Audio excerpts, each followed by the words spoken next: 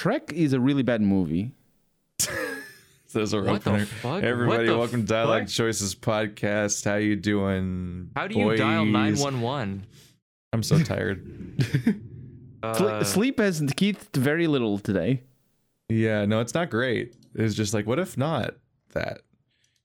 What if- I had a good streak for like a couple of months where my new pillow setup was like a life changer, and now for the last few weeks it's been like back to being like, it's a bit of a gamble every night. And last night was like, what if 3 hours? Fuck you.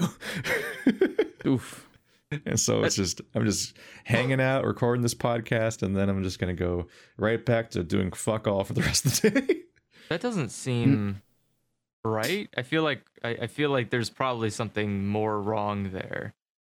I'm sure. I can't wait to find out. I took melatonin.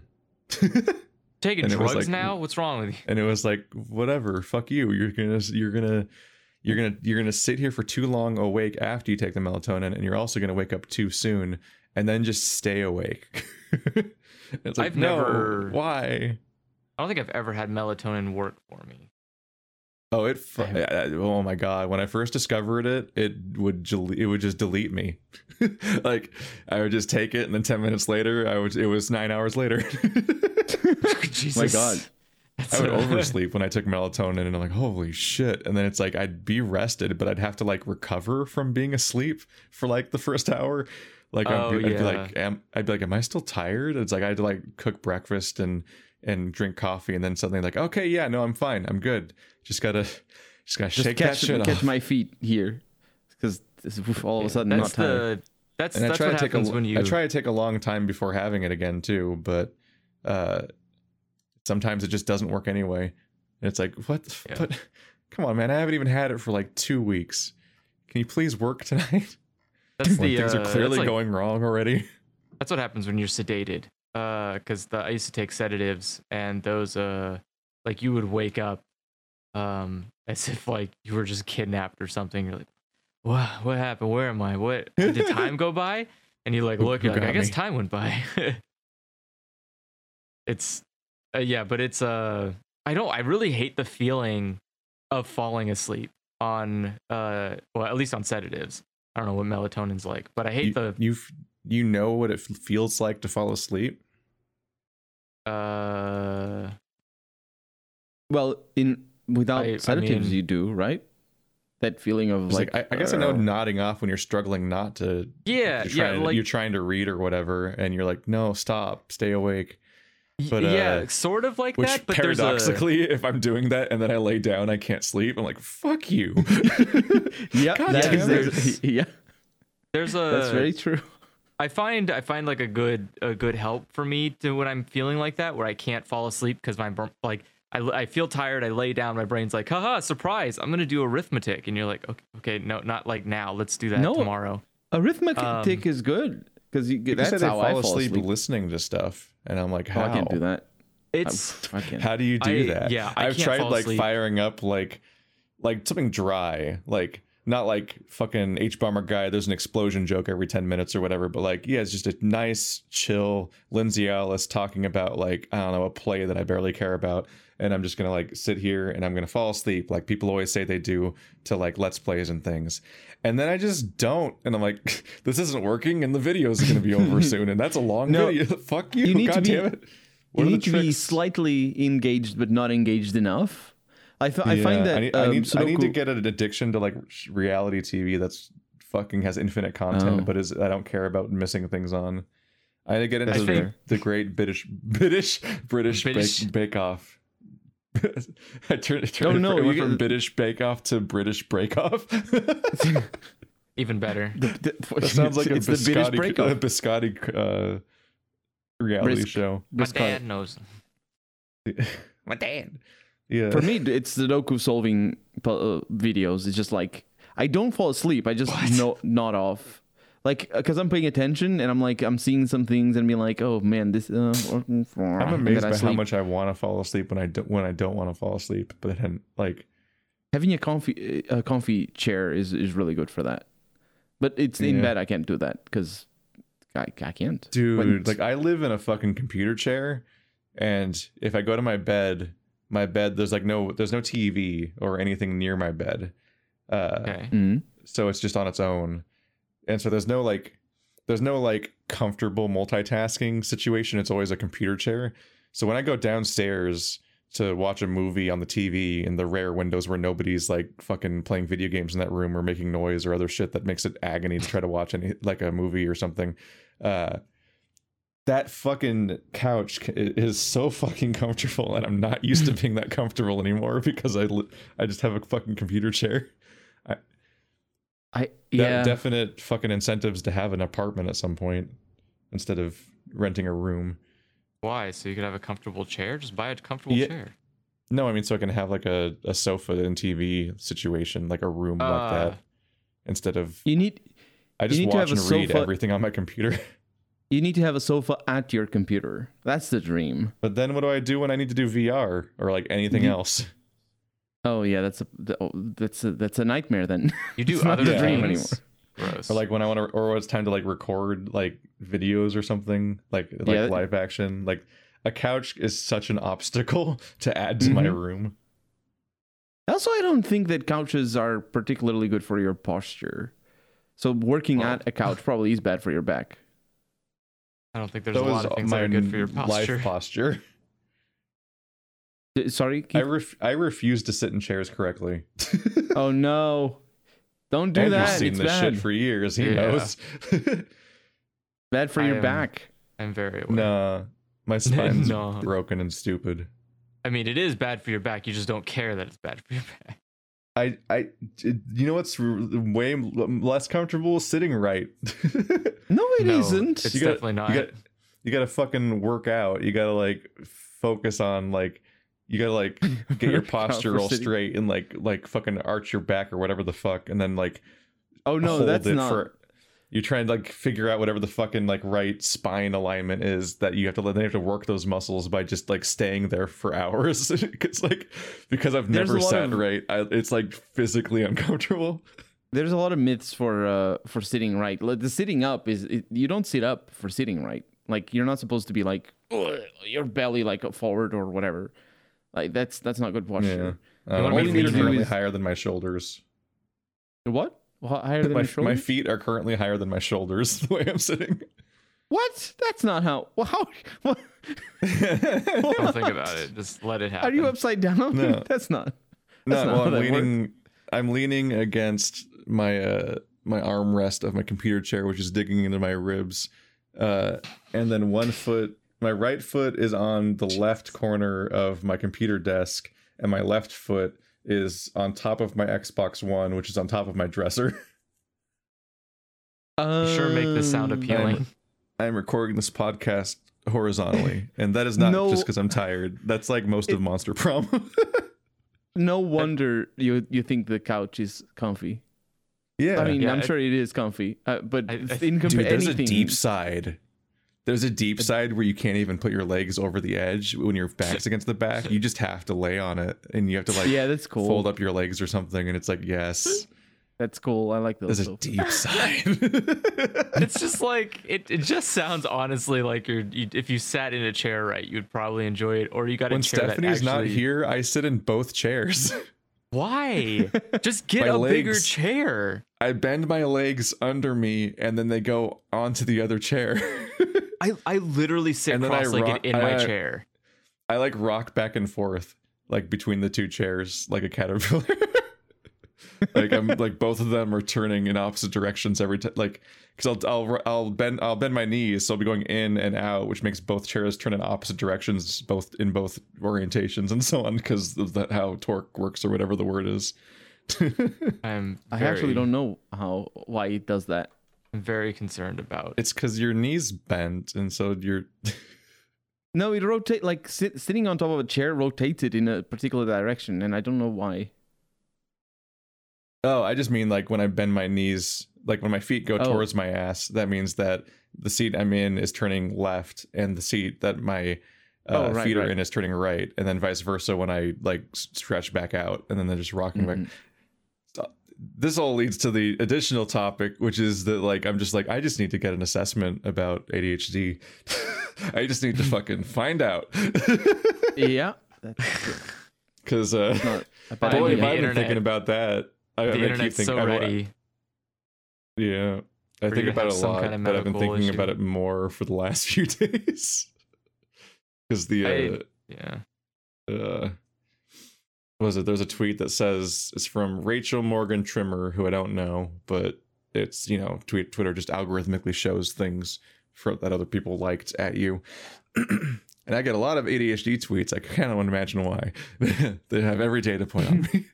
But it's like, I had a meeting with someone to assess if they might have ADHD. She missed the appointment, apologized 3 times, then over-explained when we finally met. So that was easy.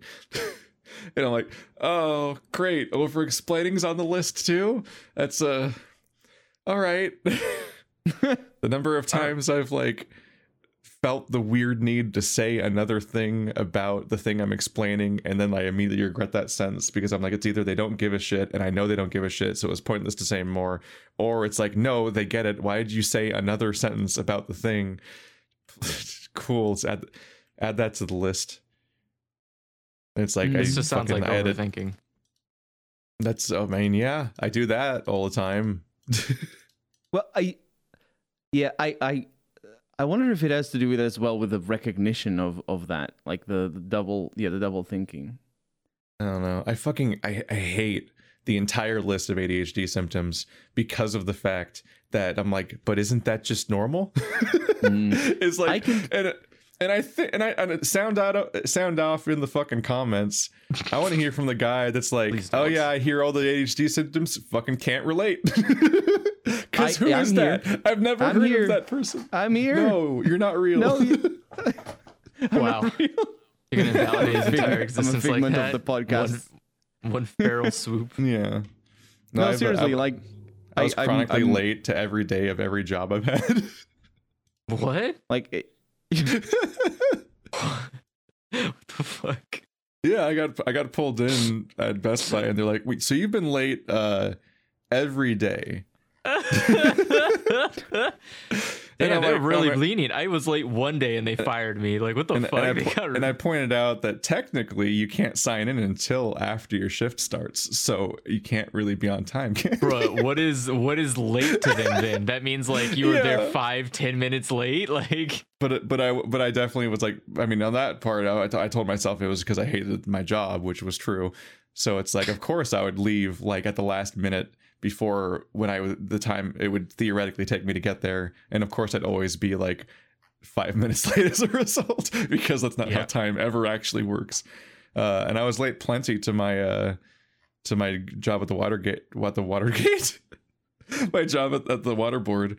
And I would just like kind of like hunch down and just kind of like scurry through the halls of cubicles and hope nobody noticed, because I don't think anyone really noticed when I was there or not, mostly because I didn't work with anybody. it's also a state job. No one really pays attention. Yeah.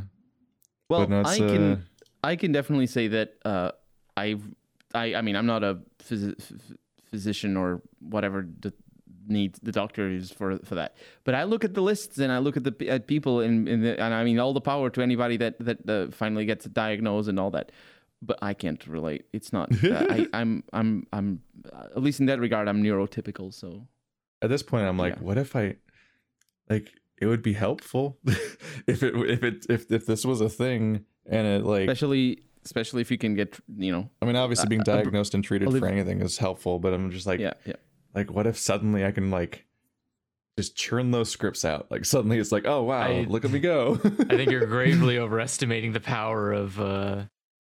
controlled ADHD. It's more of just, hey, cool. Now I don't feel like my entire life is playing catch up.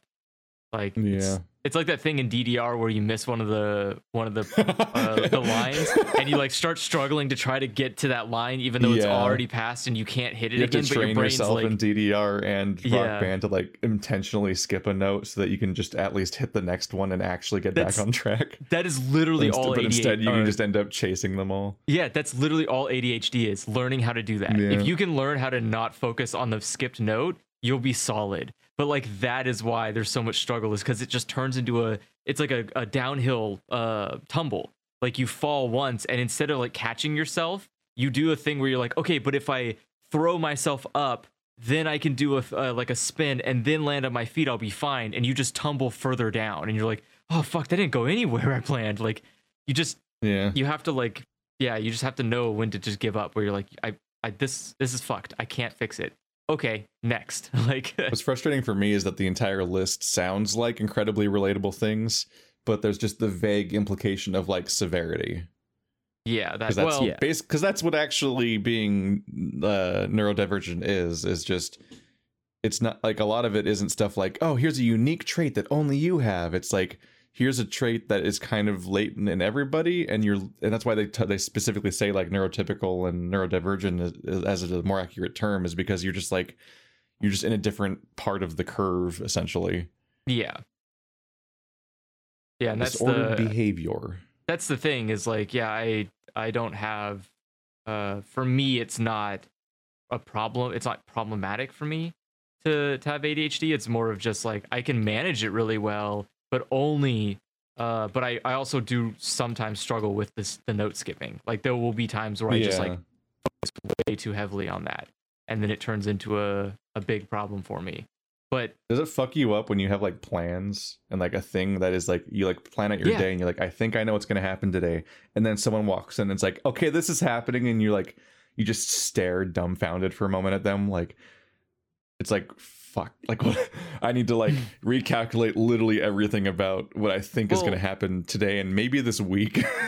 That's why, I mean, like that's why it's kind of, I guess it's not as knowledgeable for other people, but that's like why the garage was set up the way it was, and that's why I never left or did anything, is because it would I would panic if I missed something, or like someone showed up unexpectedly, and now I'm committed to these plans, and it's like, it was just so much easier to have this mentality of like, well, if someone wants to hang out with me, they just have to come to me, because like I can't leave, because if someone shows up, then I'm trapped. But it is like, a lot of it is just acknowledging like, it's like taking risks. It's like gambling. You have to say like, okay, I can technically do two things at once, but I need to be sure that if so much as the plate wobbles while I'm spinning it, I set the plate down. Do not commit to like trying to balance two wobbling plates, because you'll fuck it up. And I do that at work all the time, where I'll be helping a customer. It's like, okay, I think I can do another thing while they're talking, because I don't need to listen to them, because they're just saying stuff to make themselves feel better. Like when people like, and here's why it's okay that I was wrong about the thing. Yeah, but it's mostly people will try to explain to me a problem, and I immediately know what the problem is. I go, oh, okay, yeah, I know what the problem is. And they go, okay, so it does this thing. I'm like, all right, you know what? You just want to explain it because you want to feel better, like thinking you knew what was going on, like you've done some kind of mathematical research into the problem and you can give me some insight. I don't need it. I already know what the problem and the solution is. But go ahead and talk, because I'll do other things while you're doing that. It leads to you like shortcutting your social interactions. Yes, exactly. And so I just let them talk and not listen to them, and then I can just focus on doing another task, and then come back and be like, exactly. So this is what we're going to do to fix that. And then that's it. It solves the problem. But there will be times where I'm like, I'll always half listen to make sure that they like haven't said anything that upsets me, like something like, and that's why I deleted my System32 folder. I'm like, oh fuck, like, but so every so often I'll be in the middle of doing something, I'll hear someone say something, and I go like, oh no, don't follow that train of thought. Like it's someone saying like, yeah, and so I figured that's why right now I'm gonna restart the computer. It's like, no, don't do that. Like, and so there'll be this time where I have to like whatever I'm doing, I have to like hope that it's not something I need to press send or commit to, because I can't. I have to like full eject out of that and go back into the other thing and be like, okay, don't do anything. I'm right here. Let's get it started. But there obviously there are things you can't do that with. There's a lot of situations in life that you can't just eject out of one thing and go and focus on the other. And so that is where you take the risk management, like social interactions. Obviously you can't text someone and talk at the same time, because if someone goes like, and yeah, don't you agree? And you're like, oh shit. You know, what? Like you have to, you have to commit to one or the other. But there are some things you can multitask, and that's like, I think managed ADHD is like being able to recognize the things that you can multitask without taking without the risk of it collapsing on you, and like, okay, I can do this. And if it does collapse, no, I don't take any medication. I don't. It Like doesn't. you and Bird are like polar opposites there. Yeah. Well, for me, it just like the medication doesn't. It only makes things like because so I have a lot of it is just like I feel more. It's like with caffeine. Like caffeine doesn't do well for me because it makes me feel like twitchy and agitated, and so like most of the medication I end up taking tends to make me either feel like that or like way too hyper. Like it makes me way too hyperactive, and I don't like that. I don't like to. Yeah. I don't want to bounce off walls. Bird makes me nervous because sometimes we have streams where he's like, "Yeah, I didn't take my third dose today, and I'm shutting down. I'm gonna need to lay down now." Like he's just out, and I'm like, that's alarming to have that like thing running you to some extent. That's a weird concept. That is that's a big factor in why I don't like I've never liked medication. It's just I don't like the idea of being like owned by a pill. Yeah, I don't take any medications for anything. No, that's not true. You took melatonin. Drug user. Yeah, well, that's here, dude. Yeah, I don't have any kind of like consistent prescription thing that happens. Yeah, I'll try to hold off on melatonin 2 weeks at a time to hope that it's like an emergency escape button, and I'll take aspirin if you want to fucking go there. Ibuprofen, taking too much ibuprofen is problematic if you're prone to like headaches or something. But nah, I don't think I've ever had a migraine in my life. Yeah, no, you definitely know if you had a migraine. Yeah, I don't think I understand what a migraine is. a migraine is like someone. It seems like a problem. Yeah, migraines are really tough. It's like watching someone being stabbed, but no one's stabbing them, and you're like, "What is happening? Are you okay?" And they're just like basically on the ground, sitting in the dark, going like, "Okay, look, I will talk to you, but only if you whisper to me and don't make eye contact." Like, oh fuck, all right. Yep. Like, I don't know. Migraines look brutal. Like my mom had them all the time, and it was so weird to like she would just come home and be like, "I'm gonna go sit in the bedroom for a bit. If you need me, just text me, please. I can't talk to people." And it's like, okay, but and just sit there in the dark and like basically not do anything, just lay in the bed in the dark, waiting for it to go away. A while. Yeah, it's just it's brutal. I feel so bad. Like I don't know. Like you can't get rid of your brain. You know, like it's not like an organ. Like, oh man, my pancreas hurts. Just rip it out then. But like, you can't just rip your fucking noggin out, and it's the thing that's painfully hurting you all day. Like, just what the fuck? I've just been thinking my way through the list of stuff, and just like all those times where it's like, wow, there's like literally classes that I only passed because I put way more extra time into trying to force myself through the textbook because I literally could not pay attention to a single lecture in the entire semester. And I'm like, is it just boring in like the normal way where everyone's in agony right now? Or am I just like, is it me specifically? Is there like a reason why I didn't get through fucking programming? Like I just shut down in the third semester and failed out of the entire class. That's definitely just normal. People often approach programming in a more like big yawn, but if you can keep it going long enough, you may graduate kind of way. Yeah. And like obviously I'm like fucking infamous for interrupting to the point where I basically am only ever getting a handle on it because I actively fight it because I've been shamed enough times because like people get so mad at me for interrupting so often, like the comments do, and to the point where I've been called a misogynist multiple times whenever it happens in videos with women, and then I'm like, have you not paid attention to all the other videos? Like, what? Come on. Oh, man. like if you're playing with Stephanie or something? Yeah. Oh, okay. I was like, wait, what? What do you do? Like, yeah, like whenever there's a video where I talk over a woman, it's something because I'm a misogynist. I'm like, I don't know if you understand how often I fuck this up with everybody. Like, I think you're fixating a bit on that.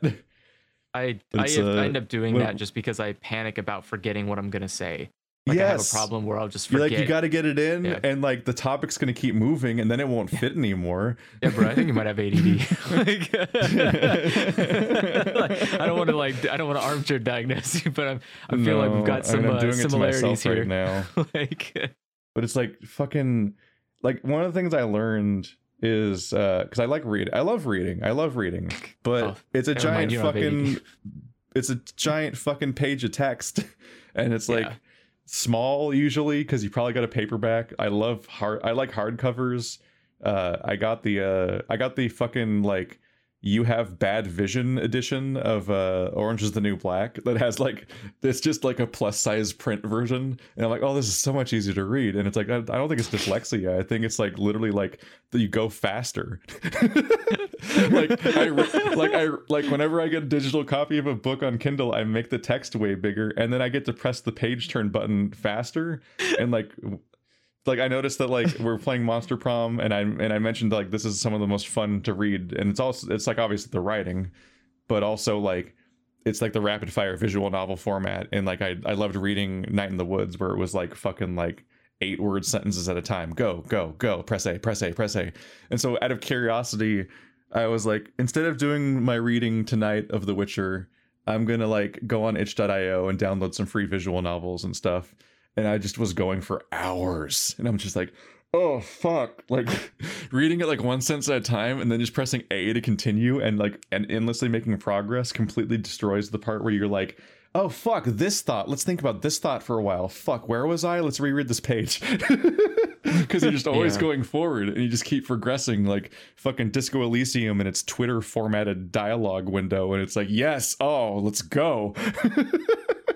Yeah, there's I don't know if that's ADD, but I think that's just a more, I don't know, what would you call it, more, I don't know, a more delectable way to read. It's such a good way to deliver text, because you're just constantly line breaking, and you keep scrolling, and you just go, and you just leave the text behind, and it's like one of those things where it's like I've said, like I get so mad at the diagnosis list for ADHD because all of it sounds like also just normal-ish things about attention and boredom and so on. I don't know. My eyes aren't necessarily the best eyes, but I do enjoy reading books with tiny fonts because there's so much text in a single page. Why? And I'm like, I can read the same page for. What is wrong? I What love is it wrong when a with chapter. you? I love it when a chapter is like 4 or 5 pages, and I'm like sitting there for half an hour reading. Not half an hour, but you know what I mean. Because it's good. Because I like knowing that like when I'm reading and I'm going down the paragraphs and whatever, I like knowing that I can just look up and see the previous paragraphs and what I read, and it's just lovely. I love it. This is the most dialogue choice I've ever seen. It's like Jesus, the idea that you what the fuck is that? What people are like? What the I fuck? like it. Is that normal? What the fuck? I cannot imagine what is Maybe that. I do have ADHD. Sounds Jesus awful. No, I fell down the fucking rabbit hole of being like, I want to buy all of this literature that I want to get through one day. Let's get it's like I wanted to get through Lovecraft, I wanted to get through Sherlock Holmes, I wanted to get through Hitchhiker's Guide to the Galaxy. Those are like the first examples that come to mind, because those all are things you can get in like a giant compilation mega book. Yeah. And you learn real fast, like, oh, that's intimidating that this is 1 billion pages. So you can't like finish the book and put it down and start the next one and feel like a milestone's happening. But also that text is fucking tiny to make that work. It's like reading a dictionary, and I'm like, what have I done? I'm never reading these. I literally gave up, and like I think I bought the Lovecraft compilation for $1 on my Kindle or something, and it's like, here we go, big text time, let's go. And I read Color of Space for research for Annihilation on that. I think I read the original Lord of the Rings in a big, like a literal just here's all 3 books in one book, and it was upsettingly big. And I remember like I got through the first book and I was like, oh, that's just the first book. There's still more. And it's like you look at it, you like, you know, you take like, you get to that page and you take a step back from the book and you're like, oh my fucking, there's so much more here. How? Like, how did you do this? Whereas like you look at, it's like I'll read like 15 volumes of a manga, and then when you stack them on top of each other, suddenly you're like, oh my God, did I just read like a fucking, like I read literally every Harry Potter book stacked on top of each other's size amount of content in like just 30 minutes somehow. Like, how did I do that? And like, what is happening? Harry Potter's a good point too. Like that's a good example, because like that's like how a lot of people got into reading and so on too. And it's like eventually I would like choke my way through trying to get through all the fucking Necroscope and stuff like that in its normal paperbacks, and like kind of having the wandering and so on. And and like, but then like, but I like reading, and I like these stories, and I'm gonna make it eventually. But fucking like Harry Potter with its giant fucking hardcover books that were like double spaced and shit, like they fucking like even when I read the scripts for the Beast movies before the second one came out, and it was so awful, it was like, these are such a fucking quick read because it's a fucking script. It's like there's so little text per page because it's like, you've seen how scripts are formatted, like a screenplay. Like it's so, you just that's a 50-page book being sold as a 250-page book. Like they're tricking you. Yeah. And it's like I wonder if that on ramping was made possible in some, I don't know. It's Then you get to hear fun things like how, like, when you try to get diagnosed, get a diagnosis, you often have to be more sure of yourself than the physician, not the physician, the psychiatrist is, because they'll like actively resist any kind of confirmation, and that the entire process for applying is supposedly like this thing that actively is like, hey, here's a checklist of all the things that would basically self-select ADHD people out of following through a process. And it's like, oh, it's just the process for getting diagnosed as ADHD. This seems like a problem. Yeah. I've gotten multiple Fix-It tickets because I've gotten multiple Fix-It tickets because I will get my registration sticker and then it'll just sit there on my counter. Oh my god. All I have to do is take it downstairs, unscrew my license plate cover, and put it on the fucking license plate. You want to hear one better? Thankfully, a Fix-It ticket's only like $20. It's like $150, but then you show that you fixed it, and they're like, okay, 20. Yeah. But like, fuck, it's been like 3 times. I think. What is this thing that you're referring to? Fix-It tickets. So we on, we have to pay an annual are, registration for our car. Mm-hmm. And then you get a little sticker on your license plate that you put there to show that it's there. And the cops will write you a ticket and put it on your windshield if you don't take care of it. Like, cause it's really obvious. It just says the year, and also they're color coded, so the color changes every year, so you can really spot them. So sometimes my car will just be in the driveway or on the sidewalk, and then suddenly there's just a ticket there because the cops just drove through the neighborhood and got me. And then you have to like go get your registration paid and get your sticker. Or in my case, just remember to use the sticker, and then go to basically just go to the police station or something and like be like, yeah, see, I did the thing. Can I get my fee reduced to? Oh, I and see. then it You goes do down it to like the after $20 or whatever. Right. Yeah. Right. Yeah. And then you can just pay them cash like at the station to take care of the ticket, which stops being a 3-digit nightmare. Here in Portugal, we had a similar system for a while, and now I think last 5 years it's all like ticketless, or rather, this the little thing that you put on your windshield. We don't use that anymore, but it used to be the same system. Now it's all computers. Basically, if you don't pay, you have an APB on your car or something. Oh my god! But Andrew, were you saying you didn't do? You were multiple years behind. I'm still behind. I haven't renewed it since 2018. You're driving with an illegal car? Yeah, actually, technically, my car is no longer valid because I haven't gotten it renewed. Have you never? So you've never paid your registration? Nope.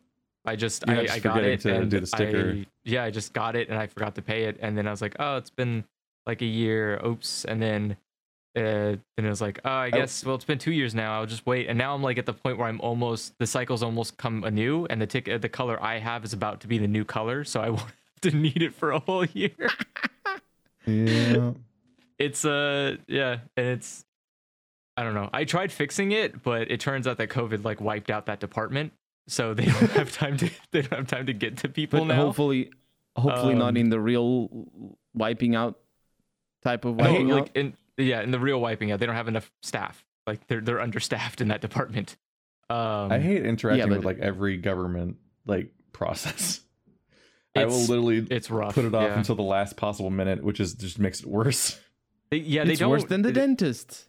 I think quarterly tax is estimated because I'm self-employed, but for some reason I'll do them the day they're due, and then I often forget and do them the day later, and then they don't seem to get me for it. But it's like I know the amounts, and I can do it at any time leading up to that date, which is sitting on my calendar.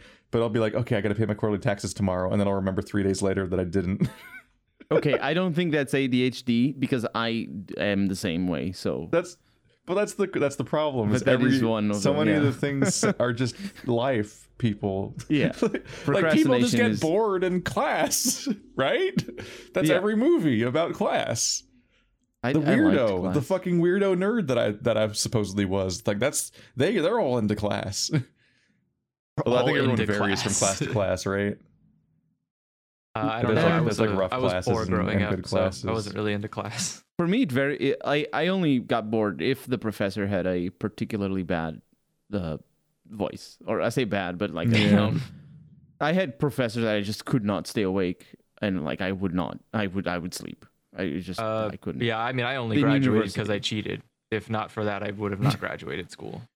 So Mm, like, it's, fucking history is a struggle. What a I mean, nightmare.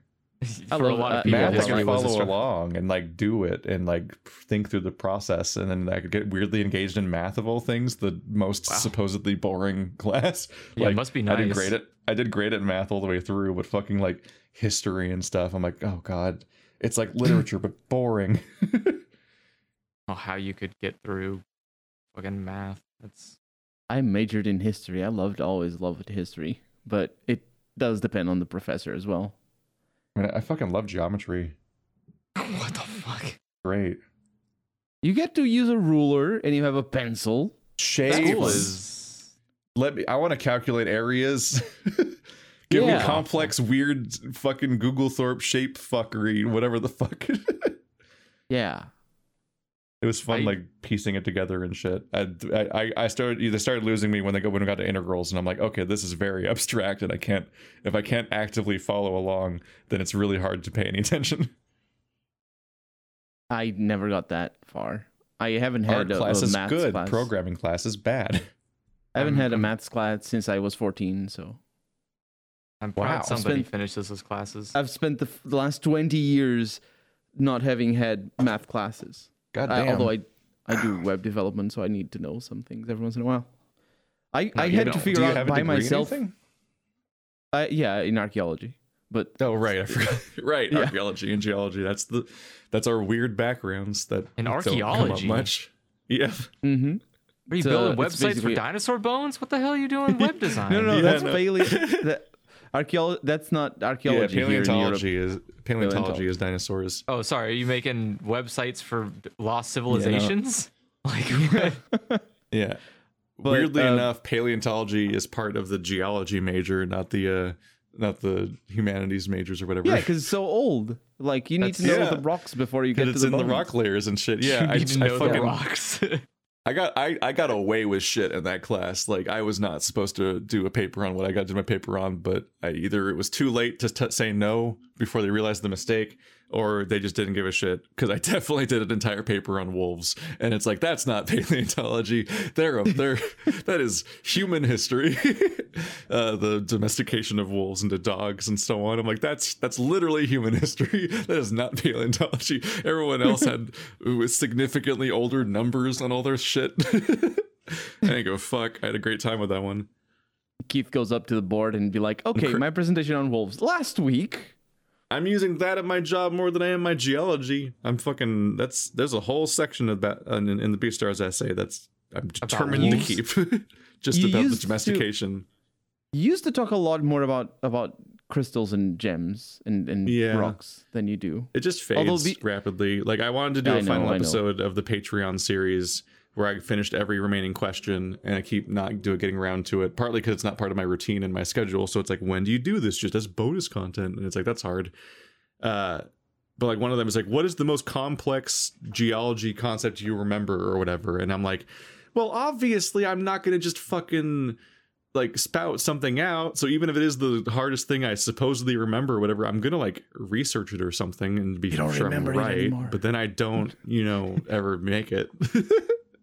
But like so I much of it had- fades, like my German and stuff like that. Like in the early Yeah. days, people are like, oh my god, he speaks German randomly. It's like, yeah, well, I had taken it 5 years ago back then, and now it's been like 15 years. And similarly, like I started my solo channel basically in the last month of being a geology major, basically.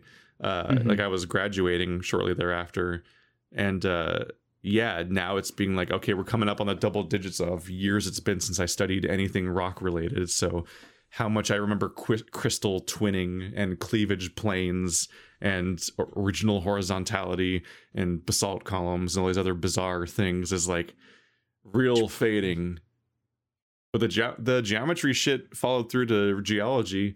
The same shit happened again, where it's like, which part of this is history and which part which tickles the history brain and which part tickles the math brain and the geometry brain.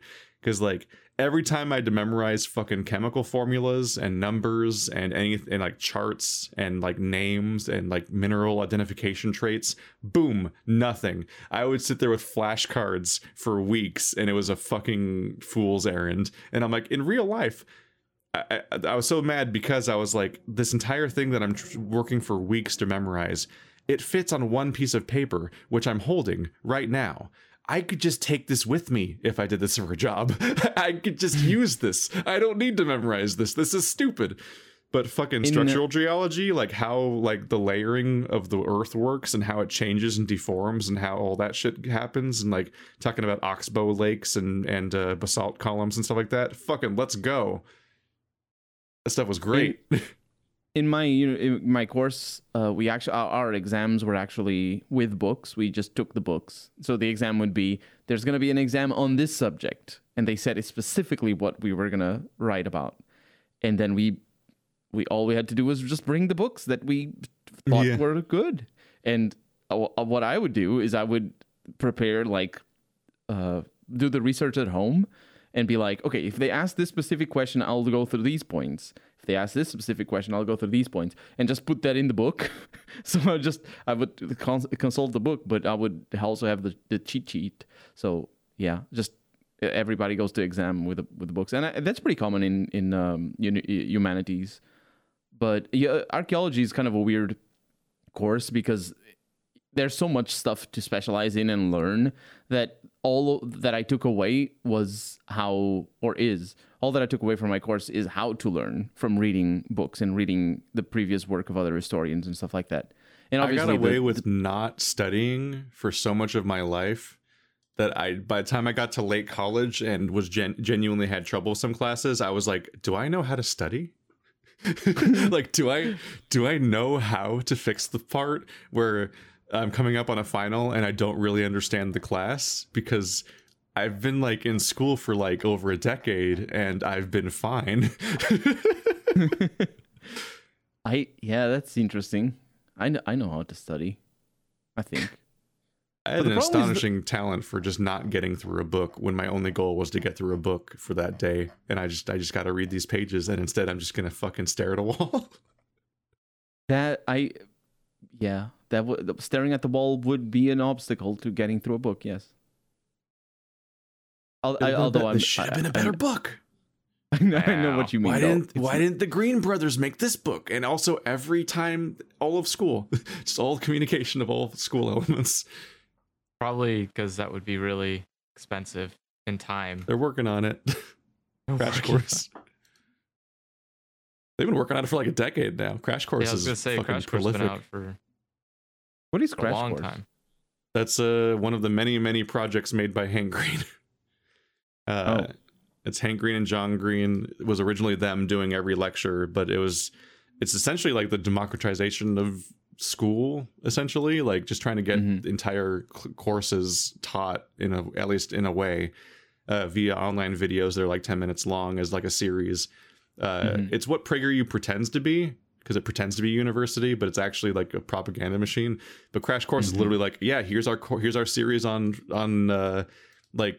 here's our series on literature where we're going to go through all these books, and here's our series on physics and so on, and it's like it's actually like a series of lectures that are written as internet videos and are often shown in classes now.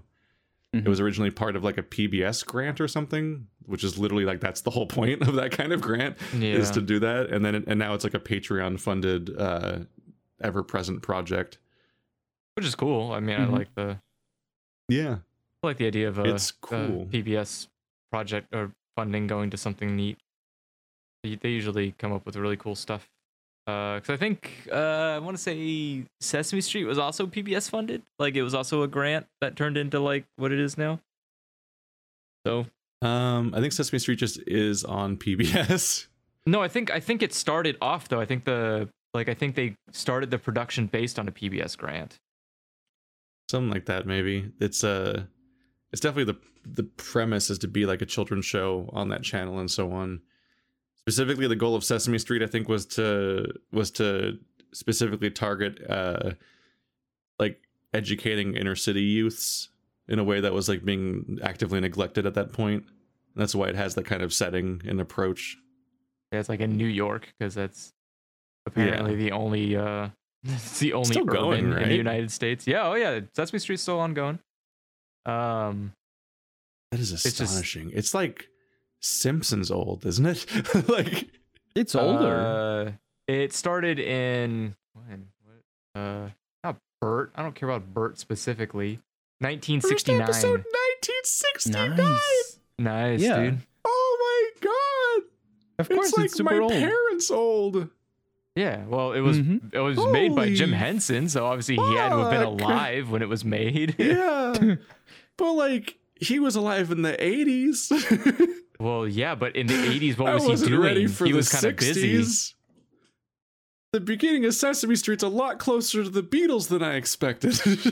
Nice. In fact, it's the same time, right? Weren't they still alive? I'm still like going until the early 70s. I don't know. Holy I don't. shit. Jesus. I did not think those were overlapping timelines. I Beatles. knew about this reality, and yes. 4,000 episodes. Man, it takes. Beatles was 1960 to 1970, so Sesame Street and them overlapped for a year. I was not ready for that fact. That's crazy. There are more Holy episodes of shit. Sesame Street than One Piece. Gotta follow them arcs, bro. Right? How do you, people complain about One Piece being hard to 52 catch up with? seasons. That's crazy. About Sesame Street. Yeah. I've never watched Sesame Street. Really? You've never No. watched it at all? No. That's surprising, actually. I don't think think I wa- ever did. well, I guess I I think I technically grew up would on be. VHS copies of Ninja Turtles and shit. I don't think I even like had. I think growing up, I didn't even have access to like television, cable, or anything most of the day. Like I was in situations where I had to like just watch things that were like physical media. Mm. Yeah, I do know. Like I think I ended up having to watch it. Like my grandparents had a schedule for me, and it was usually like, so I would get home. The moment I'd get home from work, I could play like the Super Nintendo for a bit, and then they wanted me to take a nap, and that's when I had to like sit and watch some kind of educational TV. So I'd have to like sit in their bedroom, watch like either what was Eureka's Castle or Sesame Street, and then I'd fall asleep to that because it was boring as shit, and then then I'd wake up, and then I'd have to like play. I'd play like physical toys. I had to play with physical toys in the living room with my grandparents around, and usually it was like my grandfather watching football or my grandmother watching like Jerry Springer, which was great. What a very exciting television. But yeah, so I remember seeing like a lot of Sesame Street episodes but I always got like pieces of it. I never watched a full thing, so I'd fall asleep. So I have like bits and pieces of it, which is weird. But the idea you've never seen a single episode is crazy. You're missing out on the continuity. Am I though? Here in Because isn't it Portugal, like, I think, isn't the benefit of Sesame Street that there is an overarching theme where it's like, we got to learn how to share our rocks, but there's like, but they're all each episode's made up of a bunch of like micro, what do you call them? The self-contained stories. Like they'll just be there'll be like a little segment of Bert and Ernie going to the store, and he's like, Bert, I don't want you to buy rocks and put them in my bed. And he's like, oh, why not? It's fine. And it's like, they have different voices and things like, I don't know what's wrong with that, Bert. I'm sorry. It's like, oh, okay. But they're like, yeah, aren't they like self-contained? Like a lot of the skits are self-contained, but they all they all are about an overarching theme of like the day. So you could technically You'd have to tell me you're the resident Like I remember specifically like Resident there'd be a couple of skits about a I mean, particular are you gonna tell topic. me you watch Sesame Street in Portugal? I did. I was gonna say we had translated to Portuguese the I think the live action bits were all Portuguese actors, but all the rest of the stuff, the puppets and all that, would be just dubbed. So I watched Sesame Street. It was interspersed. I think it's the same in the US. But like there were all these skits and things with songs and with drawings animated and like claymation stuff like that. Yeah, so it's probably the same format. So I probably watch a bunch of the same, except all in Portuguese, which I'm sure sounds really weird to an American. I mean, That's neat. I mean, And that's to really me. cool to hear that Sesame Street is like yeah. spreading that far, because that's like you think of all the entertainment that Americans make, and it's like that would be the one you'd probably want people to look at. Like that's not an embarrassing piece of media. That's great, cool. I'm glad we're teaching kids around the world. Absolutely. I mean, that's great. I think I watched Sesame Street for a while. I was gonna say And- good old American education system, but Sesame Street's probably better than our yeah, education system. Sesame Street exists because we don't have a good educational system. I think when I was like 8 or 9, I started watching Teletubbies a little, and like they were entertaining, but they weren't as cool having things as Did Sesame Teletubbies Street. teach you any? Is it like No, I've I never don't think seen. so. I've Just only seen mostly Isn't like it just a Yay. horrifying fever dream? yeah, I think I've only Yeah. seen the intro of Teletubbies, but I've never seen an episode of it. I've never like sat down and watched a full episode. I remember 8-year-old me sitting down and watching that my first episode, and I was like, "Oh, that was pretty all right. You know what? That's pretty good. I'm gonna watch it again." And then probably for a few months I watched it. But then I remember like Barney.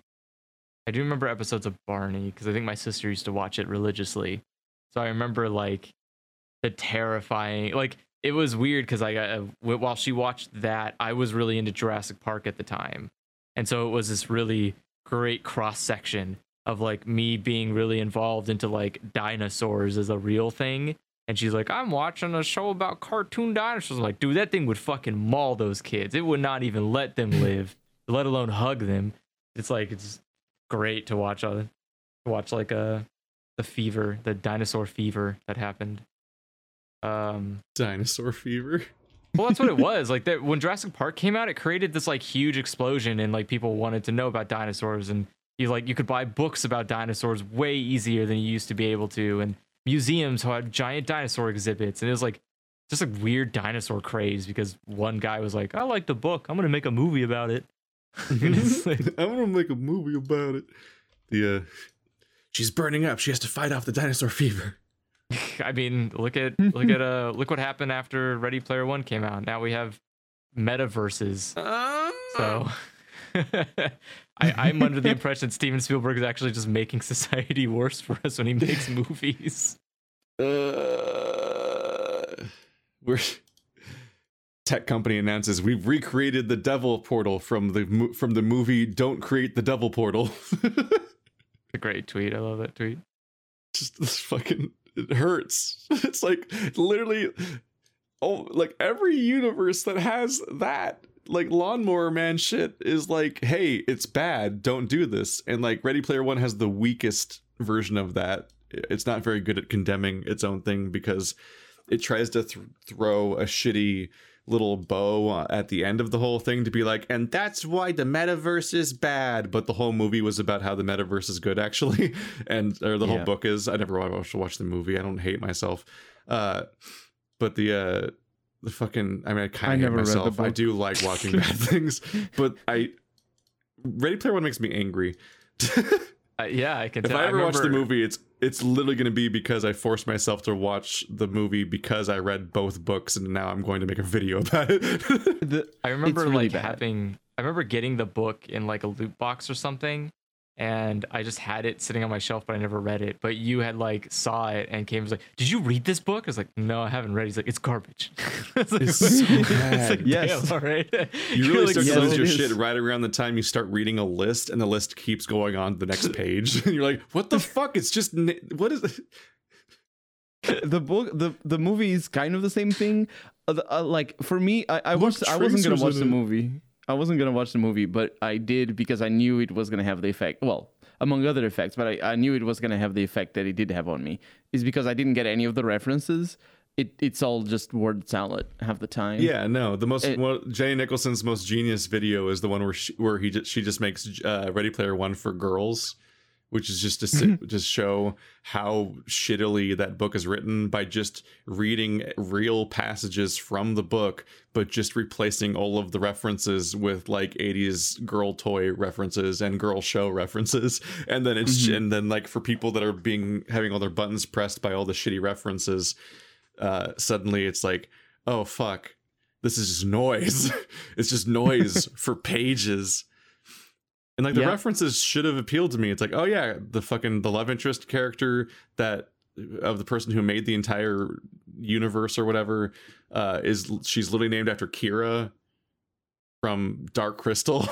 It's like, wow, it's really specific. And the entire planet is about 2112 by Rush, and like that's really specific. It's like fucking made for me, except for the part where it's Ready Player One and it's a trash story and it's just a fucking list of things I like and other things I don't know about at all. Yeah, well, I got some references, but you know, the game, the movie does some explanations, and obviously there's the more. I just know the movie has a scene where fucking the Iron Giant fights in a war, and I'm like, that's not what that movie's about. That's not what that character's for. That runs directly counter to the entire premise of the Iron Giant. The whole thing, yeah. What the fuck? And I never watched the Iron Giant. I know. Yeah. It's up there with watching fucking Space Jam 2 trailers, and they're like, look, it's the Clockwork Orange people in the background. I'm like, fucking why? What? Why are they at this basketball game for children? Like, it's just fucking noise. That's everything now. Everything's references. You have to like reference something. I hate it.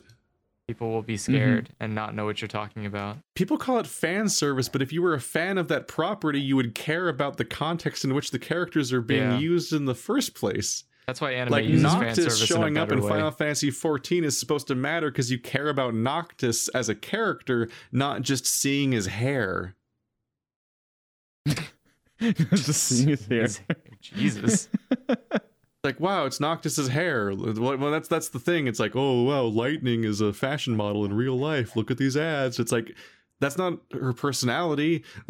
Like, you're supposed to like a character because of their personality and their motivation and things they do, and not because they look the way they do, which is all that Lightning was sold on. And like, that's the Ready Player One and fucking Space Jam shit, is just here's a fucking amalgam of noise of random things you recognize without any of the stuff that makes sense about why you'd want that character in the first place. Yeah. And it's like, it's one thing in Smash Brothers, and it's just a fucking context-free fighting game, but like, fucking movies are stories. The thing with the fan service is that, like, ideally, it's much cooler. Well, ideally, in practice and in reality, it's so much cooler to just do the same scenario that another movie has, or like name it, or like I was gonna say name drop something, but I think like parallels are cooler than just be like, hey, we watch Star Wars as well. But the thing is, you can't do that for as many intellectual properties as Ready Player One does, because it's the machine gun approach. So you can't have a scene for every movie that you're referencing. So you're just gonna mention all the things that you remember, or talk about, I don't even remember. It's been a while. It just feels like I think the guy just had a lot of passion for a particular time in history that he grew up in. And it does not feel like that. Shitty passion. Well, it doesn't have to. I didn't say it was good passion. Crash. I'm just saying he had passion for a thing that he grew up in at a time. He has pop figures on the shelf, still in the box passion for the 80s. Well, yeah, he's the exact type of It's person just the that is worst made kind. for. He's somebody who just wants to live in the memories of, like, man, remember back in the day when 80s action movies were good? Like, that's the kind of person he is. And like that's fine. It's just not something that makes enjoyable media. Like, I I wouldn't want to read a history book that's like, man, remember that time that we like just systematically slaughtered people? And it's like, no, like, can you like, let's talk about it. Can we address the media? Like, can we talk about the fact that like some of the media, like Joust isn't a fun game? Joust just isn't a fun game, guys. Let's just acknowledge that as a community. Like, it's really shitty that you have to fly on a dumb fucking unflyable ostrich and jump on people's heads or stab them in the ass. Like, what a terrible design, because your enemies just turn on a dime to you and fucking kill you instantly. It's a shitty game made for Atari. Of course it's shitty. Like, but no, the game like idolizes it. It's early primitive stuff that you'd have to like really tweak. Like, Well, the in idea of comparison- a weird Flappy Bird mount that fight each other in a game could be a thing. It's just there's like balancing things to like, you want to like add physics and like inertia and like stuff that makes it feel like it's actually some kind of competition that would make any sense. It just, I don't know. It's like, imagine somebody in the future being like, man, guys, remember Fortnite dances? You remember flossing? And like, you would probably punch And if you that don't, person. you don't even know what they're talking. You can't even picture Yeah. what they're talking about. Yeah, but it's just like, There's that's the a thing whole is chapter, like an entire arc in the book devolves around him just like reenacting a movie verbatim because he just loves the movie so much that he has all the lines memorized. But like, I didn't come away knowing what the movie was about, really, or what happens in it, really. And it's like, I'm reading about somebody reenacting a thing and I don't know what they're doing when they're reenacting it. It's like, and it's like, yeah, it would also be a shitty book to sit there and just re-describe the entire plot and all the lines of a movie. But not doing that also just leaves me being like, well, that sure is a movie that I don't remember. I literally don't even remember the name of by the time this chapter's over. This was a worthwhile read. That's what I mean is like, what are you supposed to walk away from that with? Like, why would you as the audience want to interact with that? Unless you like also are somebody who's in the know. Like, if you're somebody who does also happen to know exactly what he's talking about, then this sounds great. What a great book, right? Because now you have someone who's validating your likes and interests or whatever. Someone saying like, yeah, I also like Joust and fucking I don't even remember what the movie was that he recited. Probably fucking like Ghostbusters or something. But but like, yeah, cool, great. Like, we Probably all like Matthew Broderick. That's the Oh, 80s, no. right? That's just all the 80s. pretty much. It's just like, I don't know, that it, like you said, it must be really enjoyable for people who don't know anything about the property that's being spoken about. Just sitting There's there. definitely a reason letting why words hit Spielberg them. was like, when he tried to recreate the same irritating effect, he was like, let's fill it with Overwatch characters and stuff like that. Because like, if you left it at the 80s, but you're making like a PG movie for that audience, it's like, who the fuck is this for? Like, the target audience doesn't know what the fuck you're talking about. He's talking about the 80s. Yeah. Oh, I'm man. surprised it like I guess anything passes publishing, but it's like really surprising. Anything I that guess gets it enough just- attention. Yeah, it just seems really surprising that an editor would read that and be like, yeah, this is going to make a lot of sense to kids today. Like, Yeah. The Like, best what thing to the come of fuck? the entire Ready Player One existence as a property was just launching up my Valve Index for the first time and walking around my little weird like mountainside apartment that they put you in, and then just spawning copies of Ready Player 2 and throwing them into the horizon, just fucking frisbeeing them away, What? because it's so satisfying. Because there's a bunch of things you can spawn in your room, and the default set has two Ready Player 1 / Ready Player 2 like product placement things. I think they're physical copies of the book Ready Player 2, I think, and then just a statue of the Iron Giant, which I can get behind that. Just put that in the corner of your house, and it's like, give that's you a nice. statue of the Iron Giant. Yeah, it's just there. It's just in your house when you get in the Valve Index's like lobby that you launch into whenever you want to go play a game. Okay. Like if you just hit the VR button on Steam, it just opens you into that room. You can find my Valve Index video where I like experiment with it because I'm still trying to figure out how to record it, and that was like a test video basically that I was like, whatever, I'll let's play this lobby.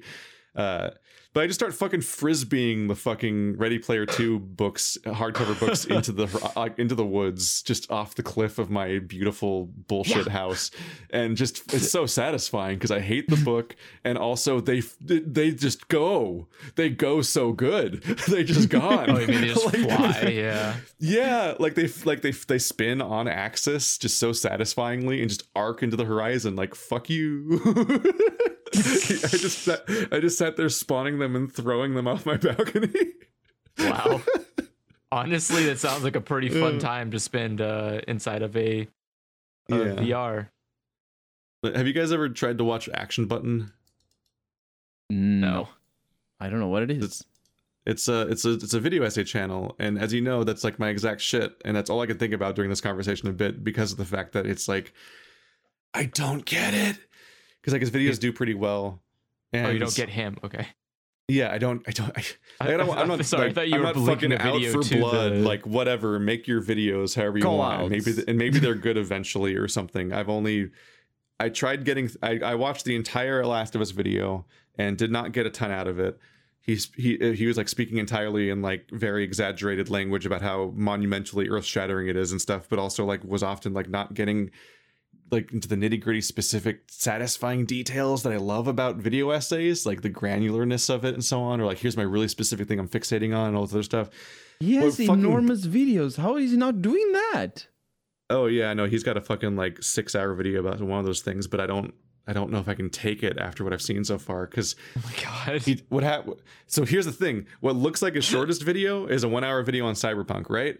That's actually like a fucking like 50 episode mega playlist nightmare thing where you're supposed to click on the playlist in that video to see the rest of the content because it was too long for one video.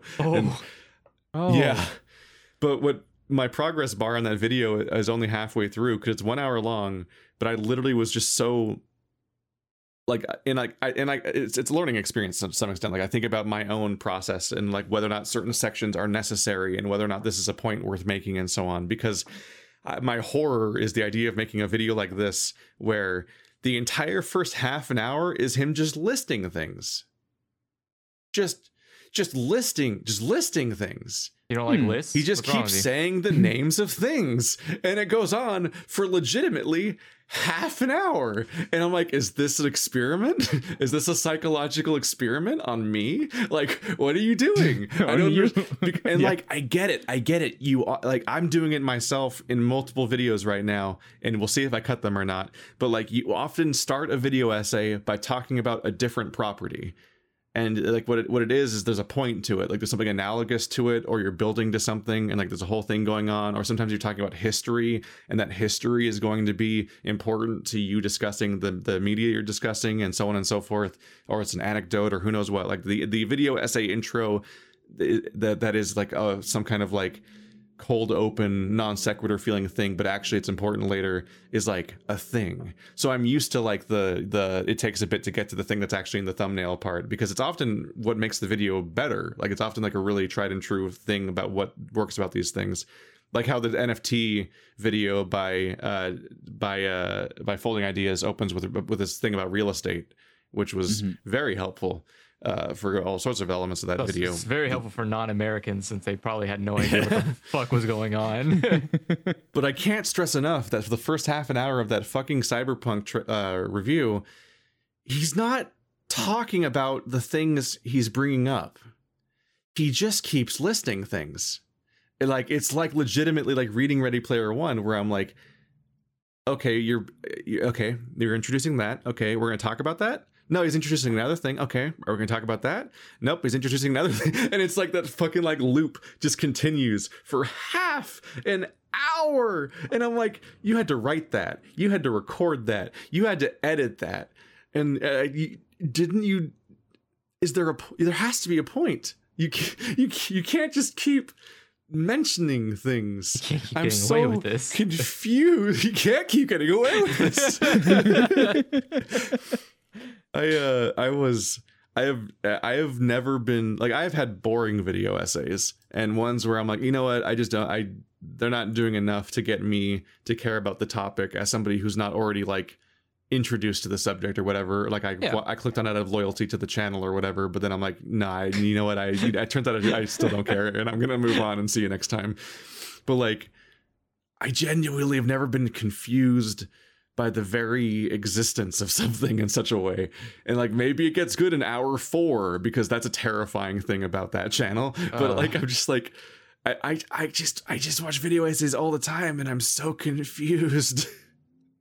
What happened? I always wondered and too. and specifically, people have recommended it to me independently, so I'm like, no. I wonder if there is a. Sorry, I was just gonna say. I wonder if there is a thing like, is it like, did people interact to like Lindsay Ellis this way when they first started watching her stuff? Where they kind of like, man, this is a shitty format to endure for a thing, but then eventually over time people are like, wait, no, this is, you've got something here. Like I think this isn't, this we can work. I mean, the answer is yes. But I'm saying for this person, is this person like, are we gonna come back like 10 years later on to like the right thing? Are we gonna come back 10 years later and we're gonna find out that like this guy did it? He like revolutionized storytelling on YouTube or whatever. It's just like video essays or something again. It's like, I always wonder about that whenever something's like way out of my field, where I'm like, oh, I just don't get what the appeal is. Am I not a visionary? Do I not see the future of change? Is this actually Fortnite or TikTok, and it's gonna fucking explode, and you just don't understand, old man? Am I just an old man? Am I just like, I don't get it. These kids talk about Cyberpunk for an hour, and I haven't seen any cybers. Like, I don't like. I mean, I was one of those people that was like, this is bad and boring with Lindsay Ellis originally, but it's because like, the only thing I knew at the time was just nerds that shout about things they're angry about. Like, that was what internet content was. That was like reviews or whatever.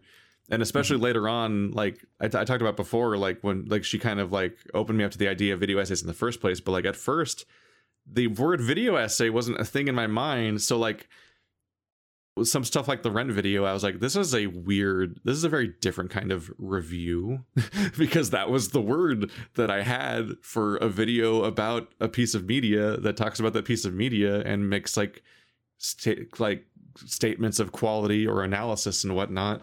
Like, it was like there was like a gradient. There was like an on-ramping from like, here's Red Letter Media's fucking like half an hour breakdown of the opening scene of Phantom Menace and shit, to like this, like the dominoes keep falling and suddenly you're like, and now here's the 6-hour Death Stranding video. I've seen and I enjoyed. 6-hour Death. I have not seen this. I honestly, Death Stranding had too many. For me, it picked on. I'm sorry, 7 hours. Oh my god! I just checked. How did that get worse? What do you mean 7 hours?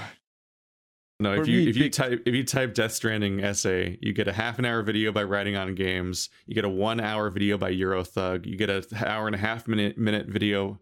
Hour and a half minute. You get an hour and a half video by Noah Caldwell Gervais and a 7-hour video by White Light, and I've watched all of them in their entirety.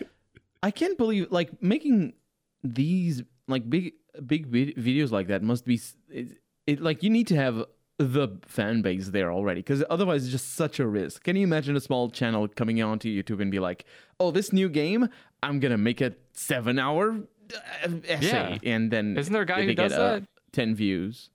No, the problem is if you're Noah new to Caldwell YouTube, Gervais. Yeah, if you're new to YouTube, you're gonna get been doing that, or did he just start doing that recently? I found him via a 7-year-old video. I don't know how old it was then. I think I found him when I did my Mass Effect series, where I played all the Mass Effect games. I think I was like looking for videos just to kind of vent about the ending of Mass Effect 3. And so I found his 2.5-hour video that was a thorough look at Mass Effect, which was the trilogy at the time. And that's 7 years old. And that looks like it's one of his first videos. So I mean, maybe he's just been doing it. He's been pretty consistent with this long thing. I think you can do that.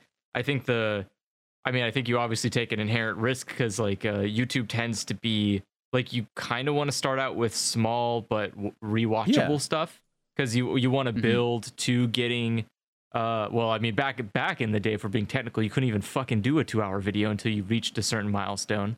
But but like now you would ideally want to create a lot of short burst rewatchable videos and then get to the point, because once you get that consistent watch through rate and you get that consistent rewatching rate, then YouTube's like, okay, we'll start telling people about your shit, and so then you can make longer stuff. And even if people don't watch that as much, the other smaller videos like will buff out the longer stuff. Yeah, it'll like, you know, obfuscate the fact that your long content's both good, but you know, maybe people don't get like all the way in the first watch. But like now, yeah, you just slap like a 4-hour video down. It's gonna be pretty rough to get out there. I've seen both extremes. I've seen weirdly large content make a channel explode, like because of the fact like if they do watch it, it's like that's some engagement numbers, and then if the algorithm like reacts to it the right way, suddenly it's like, I'm gonna show this to everybody, and then everyone's like, why is everyone being suggested this 7.5 hour long video about Resident Evil? It's like, I mean, I'm curious. Well, how was there a 7.5 hour video about Resident Evil? And then suddenly you're like, you know, which he did. Noah Caldwell Gervais is a 7.5 hour video about Resident Evil, but it is the entire franchise, which is a monster of a series. Sophie from Mars has a pretty long series on Resident Evil, but I don't think it reaches 7 hours. No, and she references that video in it. And I get that, but it's just like, god damn. Like I don't know. How do you even export a 7-hour video? Do you just don't have a computer for like a week? How does that work? Your computer crashes all the time. My computer crashes if I try to export more than 2 hours. Or no, the Premiere. I break that regularly with Resident Evil.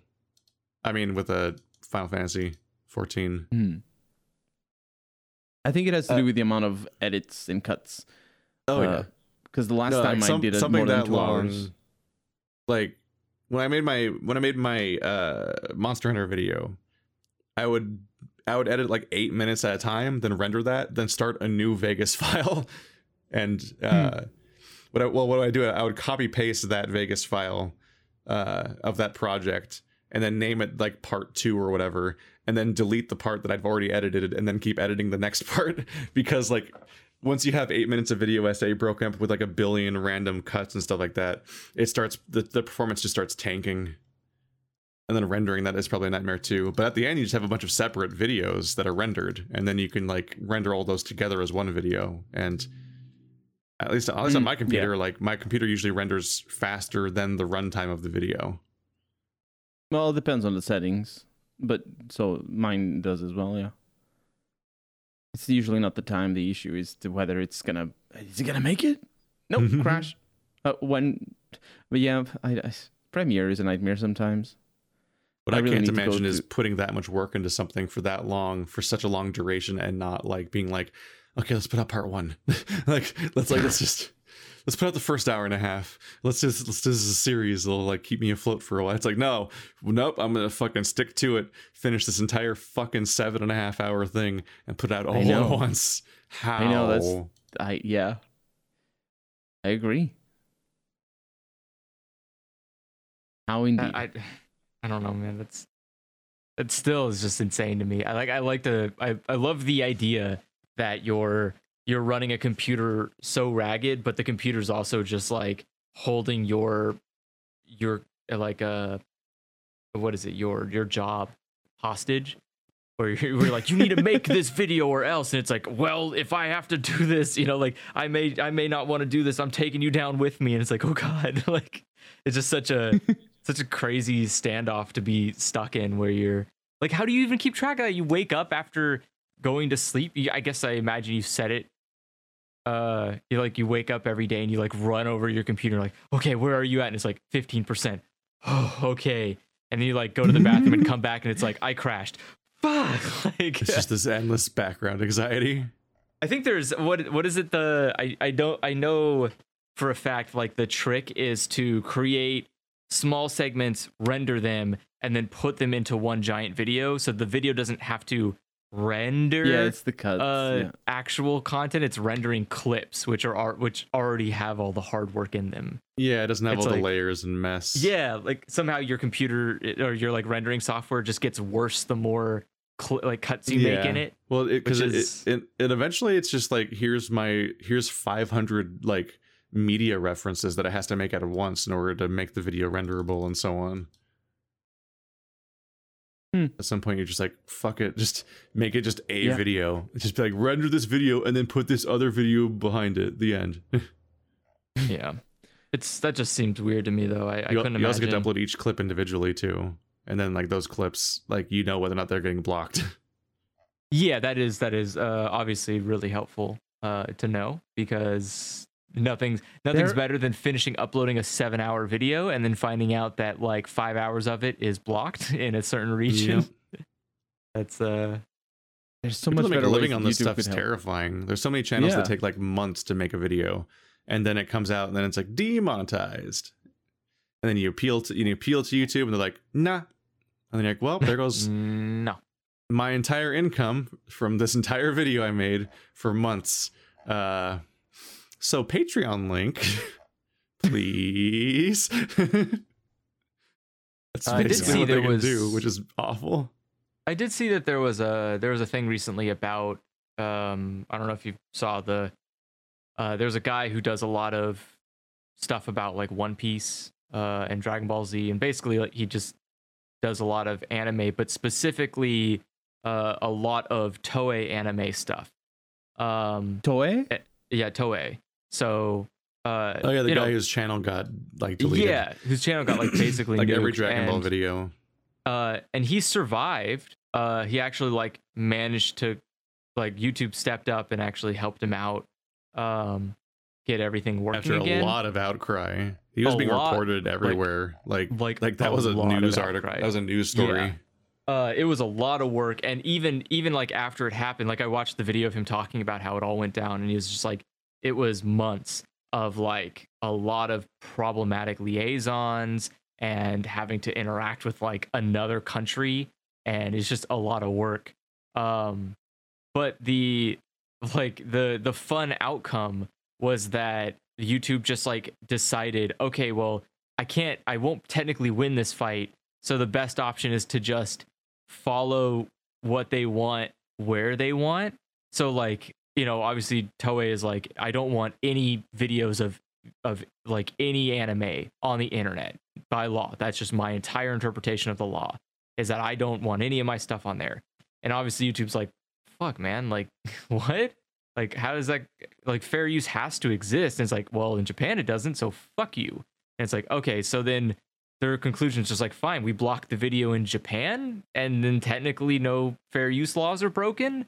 Like we just, each country gets to Oh, is decide. that what they did? Did they block Yeah. his videos in Japan Yeah. only? So they basically said, you can, all your videos are back, but they cannot, you basically can't upload videos to Japan. Like none of your videos can be uploaded to Japan. And so like I thought that was a pretty That's a pretty ingenious good outcome. That's a pretty ingenious Yeah, outcome, yeah. given the That's fact not like that the much of the audience. yeah, that's what he said. He was like, most of my audience aren't Japanese anyways because I don't speak Japanese. He's like, I'm just talking about Yeah. anime. So he's like, it's really easy to like, I know that if I went to court for fair use, I would win it. I'm doing something that is considered fair use. I'm making commentary. Like he's doing But video that's essay such stuff. that's such an ask. The idea that you yeah, have but to go to it's- court just to make your videos. It is an ask, but also he would still technically lose because he would have to go to court in Japan, because that's the company that's suing him. He's not being sued in the US by Toei USA. He's being sued, or he's being attacked by Toei in Japan, which means that it would be up to the court in Japan to decide his channel's fate.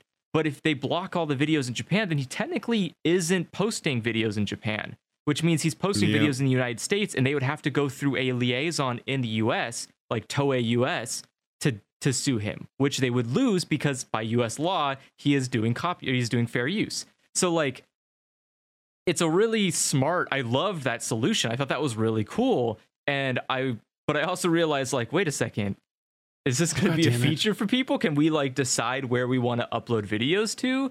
Because that would be neat if I could say, you know, like I'm going to upload a video essay on why, I don't know, like why this very obscure property is bad. And the country it's from is like, no, you won't. And they just like block it all. And you're like, oh, okay. Well, you know, if only I could just not let you guys see that. Like you could just kind of be like, Yeah. I never made a video about your property. And you just like kind of like magic hand wave away the whole thing. YouTube's deeply frustrating with this stuff where like you're you'll make a video and you'll go to great efforts to re-edit it over and over again to get like the right monetization status. Like, oh, the bots decided that this was bad. Okay, maybe they mean this part. Maybe this part made the yellow dialogue sign happen. Then after re-uploading it over and over again for like maybe even weeks, it goes up, and then people start watching it, and then like 2 hours later, suddenly the fucking monetization status just changes without even telling you, just out of nowhere. And then it's like, well, fuck you. Like, it just happens. Yep. Or like the copyright stuff. Like YouTube didn't even tell me when my vampire videos came back. I was like, oh, they're back? What? And like I kept a copy of my finale of The Last of Us 2 on my hard drive for like 2 years because I kept waiting for it to get blocked again, because it got blocked and then I appealed it, and then the appeal never got accepted. It just never got responded to or notified of ever again. And I'm like, is the hammer falling? Like, what's going on? And like in that Resident Evil video that I made, the commentary one, I had to do like 500 random weird edits and jokes, and I kept adding more visual gags to obscure the copyright content, and that made the video better technically. Like I was kind of happy with the result of that. But then after doing all those steps to finally get a version of it that will go up without being blocked, like 2 weeks later or something, or a month later, it just was blocked one day without it. And I'm like, what? Can you fucking like finish scanning it, give me an answer, and then never look again, please? Like, can you fuck off? Like, it'll just change its mind. And I'm like, fuck you. What do you mean you changed your mind? So I re-uploaded the entire Resident Evil video again, but now with like a really annoying border on the screen to try to fuck with it a bit more and so on. And I've already edited the shit out of it. Like, this isn't like me just uploading the movie. Like, can we fucking get on with it? And that version was fine until a week later. It was suddenly blocked in like 20 countries, but it was like French Polynesia and Haiti and Mali and Turkey and Chad and Tunisia and Monaco, and like the copyright thing will even tell you like it's just a whole bunch of places like that. And then the fucking copyright thing will be like, yeah, so it's partially blocked. It's blocked for 1% of your audience. It'll fucking tell you the breakdown of what percentage of your audience you're losing, essentially. And I'm like, okay, that's as good as it's gonna get. Fine. And the reason why I said God damn it earlier when you were talking was because I looked at it to use this as an example, and it got blocked more.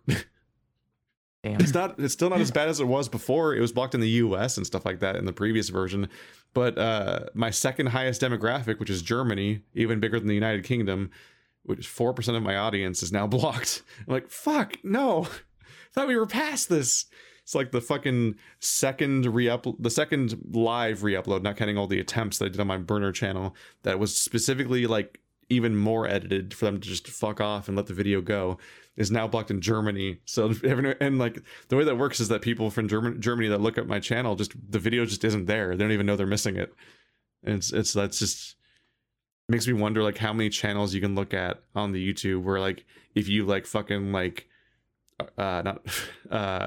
you're in the wrong country, just no videos. Suddenly it's a different channel. It's like everyone's YouTube channels are like Netflix, where if you VPN them, suddenly different videos appear.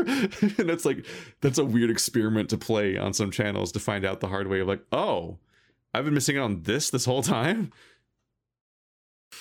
So sorry, Germany, you get a VPN if you're in Germany or Turkey or any other place that can't find my Resident Evil video. Fucking blame. Oh, I thought it was going to be a snappy thing to say. NAN Films LLC, Constantine Film, CPR Agency for Belga Films, Fanatic Film, BBTV, Sony Pictures 2, Leak ID, LDS. Jesus. That's all one company? No, that's multiple ones, right? Maybe? It's all for one clip, so that's what's confusing. Oh, no. That's a dog pile if I've ever seen one. Yeah.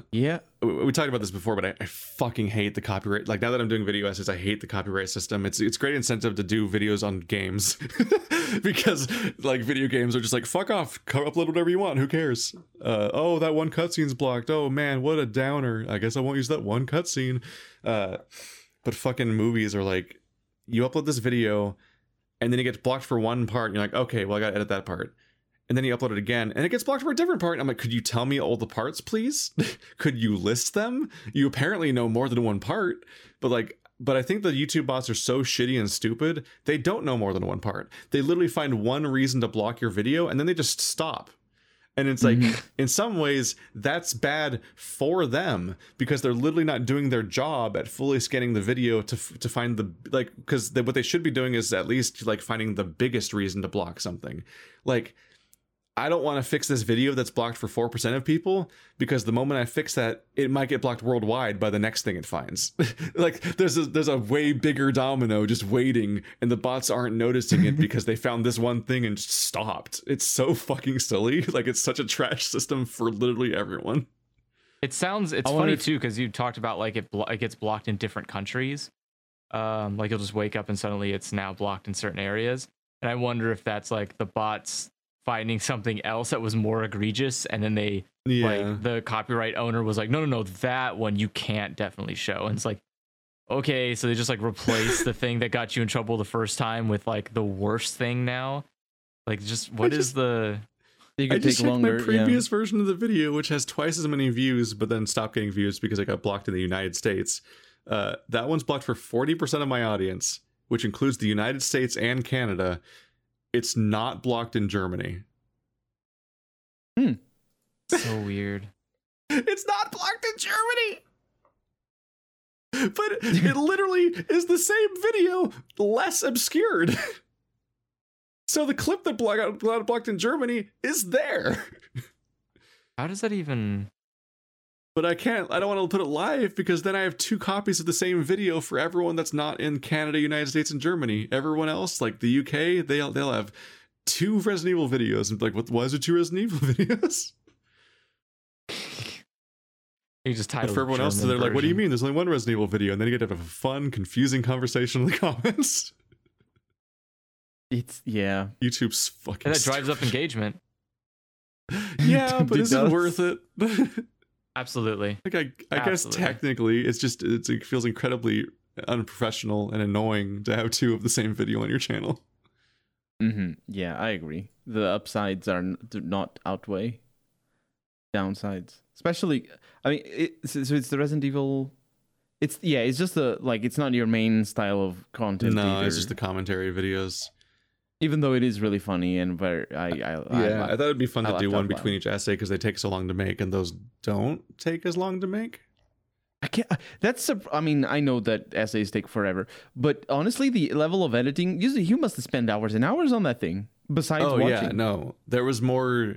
Especially once the original draft of the video that was decidedly lazier got blocked, and I was like, okay, here comes every time it gets blocked, I'm gonna add a visual gag to that part of this video.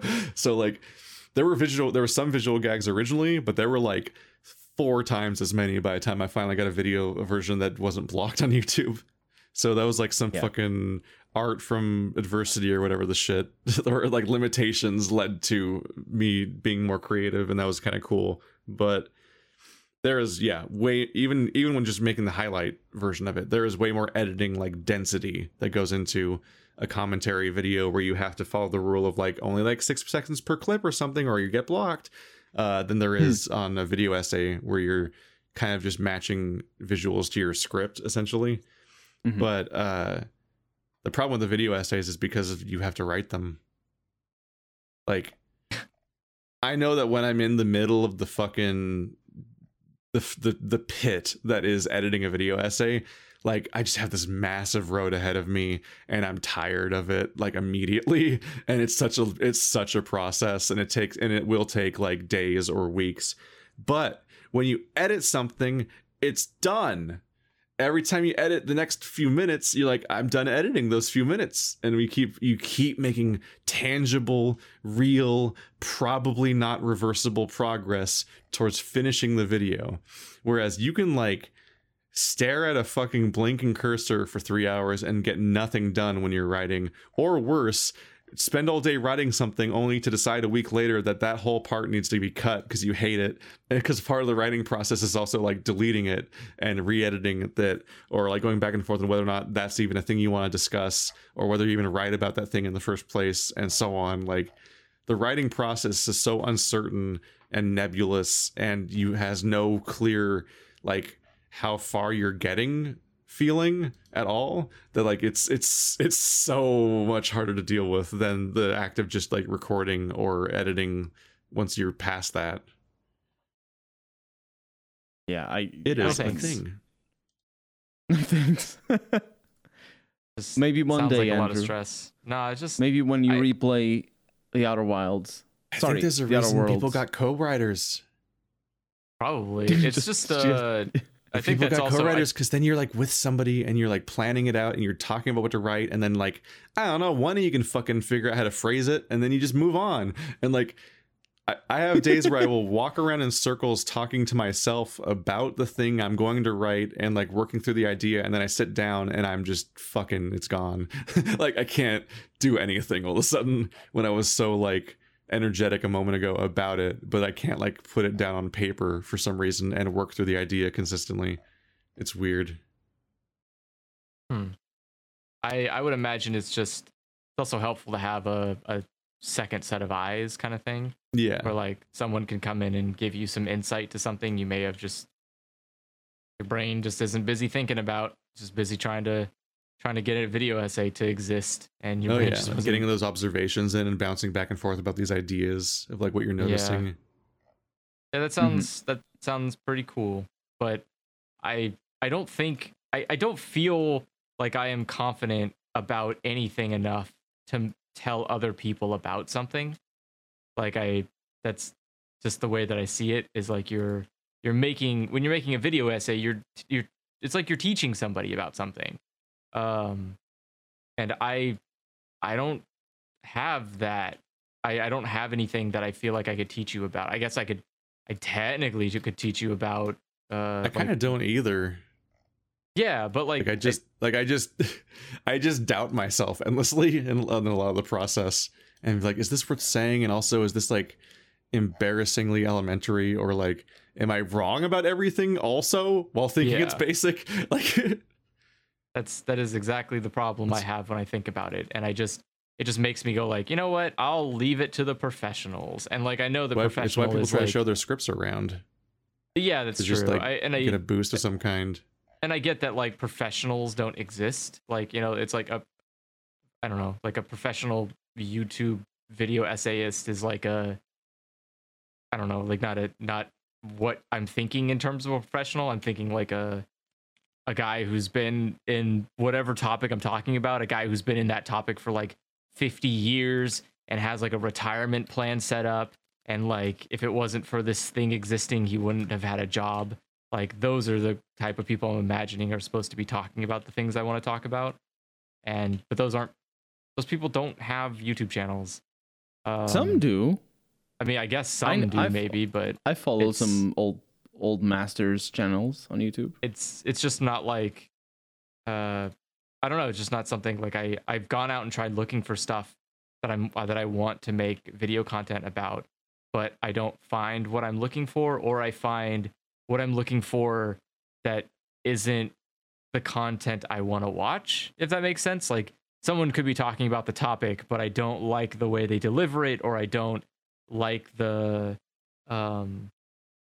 structure of how they talk about it. Like, I don't know, like, you can take H-Bomber Guy's videos, like the way that he does a conversation and then comedy, and then like conversation and comedy. Like, there are people who don't like Plinkett reviews because they don't like the comedy, or they don't want the weird, creepy Yeah. like character. live action stuff. Yeah. Like, Mhm, and I get that. So like there are, that's the thing, is like, I see when I watch stuff, there's a lot of times I watch them like, okay, cool, thanks for like giving me a college lecture, but that's not really what I wanted, because I don't need a college lecture about a topic I'm looking up. Like, that's not what I was looking for. But you know, the age old thing is like, well, if you don't like it so much, go make a fucking thing yourself. It's like, okay, no. Like, I don't have that confidence. I can't do that. But yeah. So I don't know. It's a weird process to me to think about people that just do that as a living. They just wake up every day and they're like, I'm gonna write a script for 6 hours. Goodbye. And you're like, okay. And then I don't know. It's a lot. So I imagine trying to like, I don't know, trying to figure out what you want to talk about, and if you if what you're saying is right, and like having to constantly go over and over and over again. And then even above all that, like you finally figured out, you get exactly what you want done, and then you play this like fucking cops and robbers game with a robot to try to figure out if people are going to be able to see the thing you just dedicated like 40 days of your life to, you know? And it's just like it's such a nightmare from like conception to execution. And I don't envy anybody who does it for a living, but it's very off-putting from like a general stance. Like it doesn't instill into me any kind of desire. I don't look at that and go like, man, I really want to get into that. Whereas Let's Play is just like, hey, can you record a game? Good job. Yep. And you're like, yeah, I can do that. Whoops, you can't do that game. Fuck you. Yeah, that game. That's pretty legal. rare these days. Yeah. Yeah, I mean, well, I don't know, man. I always got R.I.P. the whole channel removed. Dead Souls playthrough. R.I.P. You played with fire. Sex visual novels. You played with some fucking fire with your choice of games. That's not like fault. Copyright problems. That's like, I'm gonna play stuff that's like on the box, like pretty obviously risky to play on YouTube. No, I think that's I'm sorry. I didn't realize I lived in a pseudo. It's time for you to make a Pornhub Let's Play channel. I thought about it. I thought about making because I have so many of these like stupid. I don't know where I got them from, but I have so many of these like shitty eroge visual novels, and I was like, man, I really want to just like go through them because they have the best dialogue. Like they're always the dumbest shit, but it's like I can't put these on YouTube. But I did see a guy who was uploading Let's Play videos of Minecraft on Pornhub, and I was like, wait a second. This guy's That's like reverse psychology. What's going on here? I was like, wait. Well, then I just took it as like, okay, yeah, he's doing something. You know, he's doing that thing of like that porn video of like, I'm gonna tuck you into bed and kiss you goodnight, and that's all he does, and it's not like graphic at all. No, like it's like those kind of videos. But that's I was like, not Minecraft. No, but I'm saying that there's people upload videos to Pornhub that aren't porn. There's just like people you could just upload something to it, and I thought like, oh wait, I could just upload like Let's Plays that like I can't. His point is that it's just the opposite of porn. It's like fucking Stampy Longhead on Pornhub. Yeah, pretty much. Yeah. But yeah, like I could technically upload. I could record those and upload them to Pornhub, and then I guess I don't know. Technically, use that as like momentum to get more people onto the channel. Maybe I'll upload. Probably less competitive due to there being fewer people. True. I'll upload like really raunchy furry visual novels on Pornhub, and then have people come to my channel for no furry stuff at all. It'll be great. A great bait. That's how audiences work. They love surprise content that has nothing to do with what they wanted. Exactly. See, now you get it. But yeah, no, I can never do. Narrator, he did not get it. But yeah, like but that's maybe, you know what, maybe obviously SA channels need to be moving to Pornhub because they don't have any copyright protection system. Yeah, so. As YouTube becomes TikTok and only wants to have vertical filmed phone videos. It's not gonna do that. I want to do all of my Let's Play footage in vertical film, but it's still 1920 by 1080. It's just you have to turn the phone sideways to watch it. The reason why TikTok does the way, or grew the way it grew, it's because you can just go from one video to the next and mindlessly consume whatever the algorithm feeds you. YouTube is just not designed at all like that. They can try to cash in, but they it's have like autoplay and they have but they're trying to force it hard though. Like no matter how much I watch video essays all the time and so on, like my YouTube front page is constantly like 30-second video. Never recommend the channel again. Never recommend the channel again. Like an 8-second video? I immediately just everything goes away. Would you like a meme? Okay, you know what? Sorry, this is still kind of on topic, but a little off topic. Have you seen how new Twitter ads work? I think so. So new Twitter ads. About the promoted people that I block every time? No. Yeah. So those are obviously there. But I've noticed that they start putting the ads in threads now. I noticed that as well. Yes. There are now ads inside of threads, and they're thankfully a lot more well, not thankfully, I guess, because now it's jarring, but they're noticeable. Like you can see that they're ads because it breaks up a conversation and puts like an ad in between it. To be fair, like, I can in my timeline I can also spot an ad before I see the promoted. Like I can see them without even reading things. Oh, I don't know this. Yeah, I just meant that like on the timeline they technically look like regular tweets. They you do. could be like, Yeah. But when they're inside of threads, they don't look like that. They look like actual adverts. Like they have a different color border around them. They like, it's just I thought that was like really funny because I've been on a habit of like sometimes my timeline I block every ad I get, but sometimes I miss one. Like I'll just scroll past it and not even recognize. But now that they show up in the thread, it's like this perfect like, okay, here's the one. Block this one. And I'm like, oh, thanks. Okay, here you go. Click, block. All right, that was easy. Like, it's almost like they've somehow made it just like YouTube, like, here's a 30-second video. Like, okay, I don't ever want that again. And it's like they're just pointing it out to you now with like big Wojak faces. Like, look at that ad. You want that ad? I was like, block it, please. Thank you. Oh, that was so much easier. Like, now I didn't have to think about it. It is so nice that you can actually block YouTube channels, at least kind of. Oh, God, yeah. I would. It just sucks that, like, you can only do it on one page. Yeah, it's weird. You can only do it on the homepage. Yeah, because I'll see it on the sidebar, and I'm like, nope, don't suggest that to me. And then I'd be like, well, I'm literally gonna go on the front page. I'm gonna click my mouse wheel. I'm gonna drag it down until like 1,000 videos have loaded. And I'm gonna Control F that channel's name, and hope that it came up somewhere in that expanse, and then I'll block them. Because like you can scroll for a long time before the fucking video the channel you're trying to block shows up on your front page, even though they thought it was worth putting in your sidebar. Yep, but they want you in the front page. That's why they do it like that. So sneaky. Yeah, I just don't think that YouTube is designed for that. It's so obvious that the creator community is not there. But they want that pie.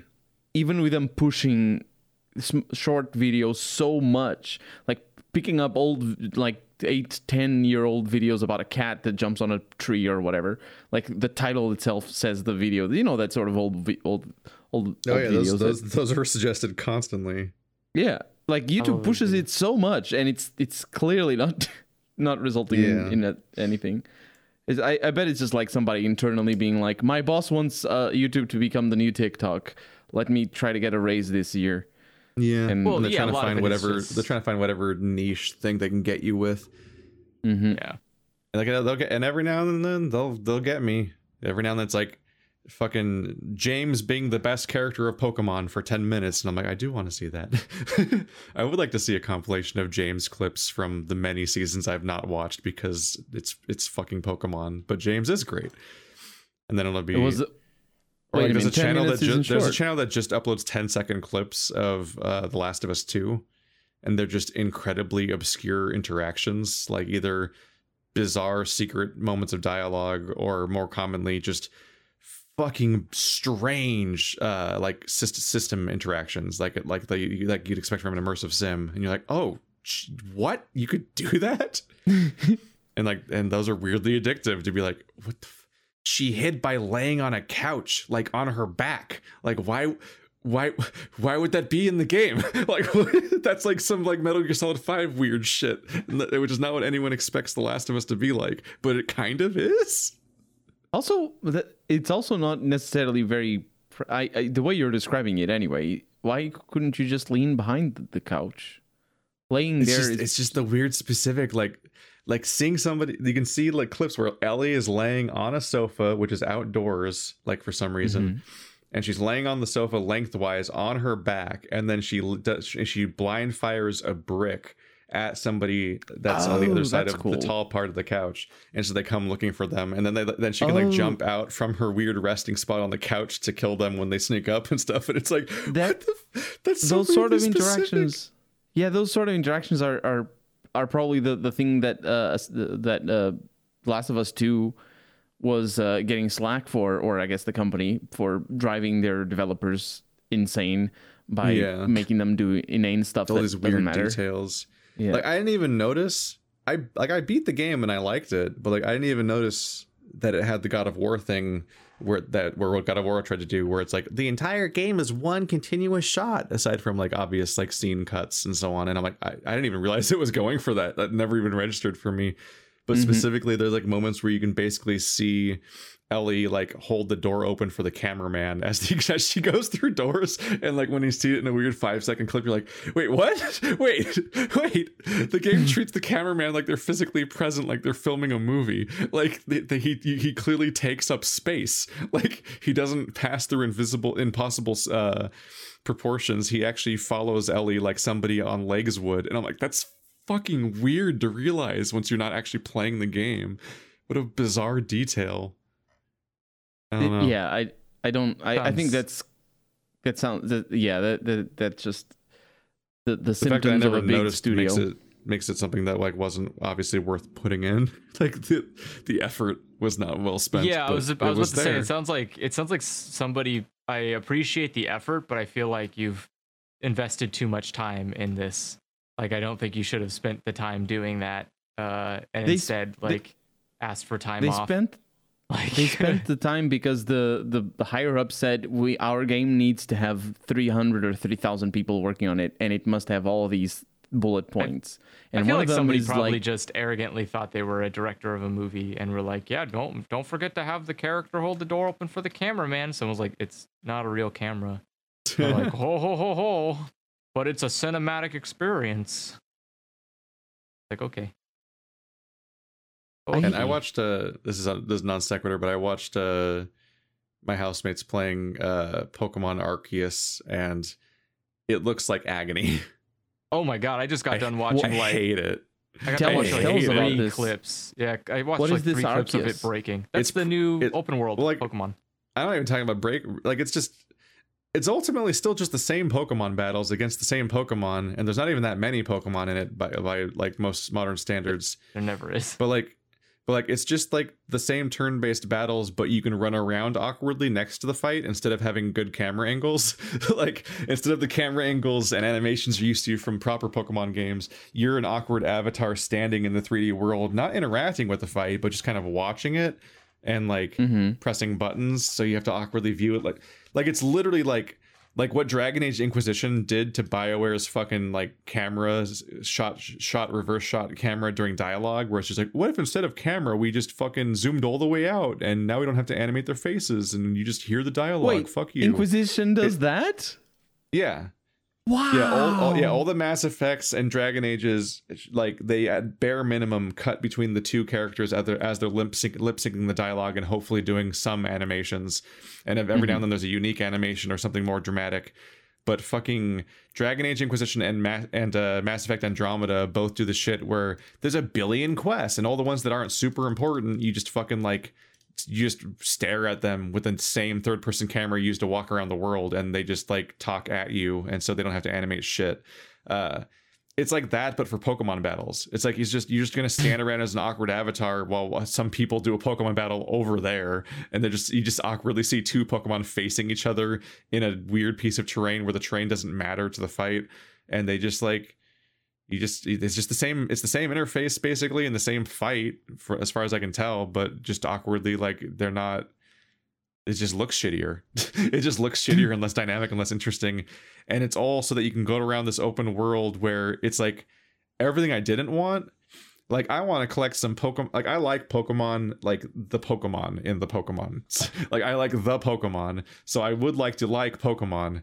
And so I keep imagining like Sword and Shield caught my attention in my imagination when it showed that like a more open looking world and stuff. And I'm like, oh, am I gonna get to like be like I'm gonna jump on this guy's back and we're gonna fly over there and then I'm gonna use this guy to break that rock and we're gonna have like Metroidvania interactions and it's gonna feel like an action adventure game and stuff. It's like, nah, it's still Pokemon, but now there's a big field in one part of the game where you walk around a bit. This game is just that boring field from Sword and Shield, but it's the whole game. It's just a big field full of Pokemon that are just like immersion breakingly just kind of standing every 10 feet or so.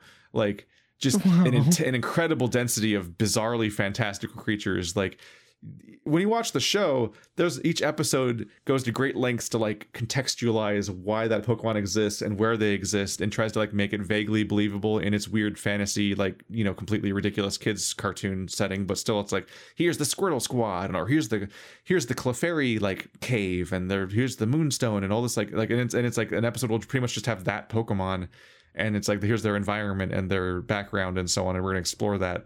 But this is just like, it threatens to be like Ready Player One for Pokemon, where it's just like, you walk around a field, there's just 50 Pokemon standing at like even distributions, just absolutely everywhere, just as like they're just like our JRPG random encounters, and it's like there's like barely even any terrain, like nobody's like hiding in the brush, like they have to be hunted, like no one's acting like real life animals do, like because in real life animals don't fucking want to get seen by you, and like the primary way that you see an animal in the wild is when it's running away. like oh, I startled a river otter, and that's the only river otter I've ever seen in my life. It was the one I saw just fucking haul ass down the stream this one time. Or like that one time I saw a puma cross the road at night while we were driving and stuff, and it just took off, and we were like, was that a dog? That was too long and low for a dog, right? Was that I think we saw a mountain lion. Yeah. But no, it's just a giant cartoon monster is just every 10 feet, just kind of walking in circles or standing there. Like I saw an area where there's just a bunch of fucking Kadabras or Alakazams, and they're just angrily floating there. And it's like, in Pokemon, it's supposed to be like, oh man, once every 3 hours, I randomly see an Abra, and like it teleports away before I can do anything. It's like, oh fuck, Abra, what a mysterious creature. It's like, no, this is a bunch of Alakazams floating around in a field. Fuck you. It's like, it's a shitty open world on that level of like, it's just not a cool representation of Pokemon. Not that it's exactly exciting to have to hunt the way I'm talking about, but like what they went with is like rough, of like, this is just it's just a big circle with a randomly generated noise. But on top of that, it's not a good, as far as I can tell, it's just not a good open world. It's not any of the compelling things that I've seen in other games like Breath of the Wild or anything, but like instead it's just like, what if Assassin's Creed was Pokemon? It's just like we were just gonna overload you with that, like, obviously not like doing the exact, at least as far as I know, like climbing towers and shit like that. Like I don't think so, but like it's just, how can we give you as many tasks as possible? There are just hundreds of checklists. Like you look at every individual Pokemon, and each individual Pokemon I'm looking at right now, it's like this random video. They just highlighted an Enamorous, which I don't even know what that is.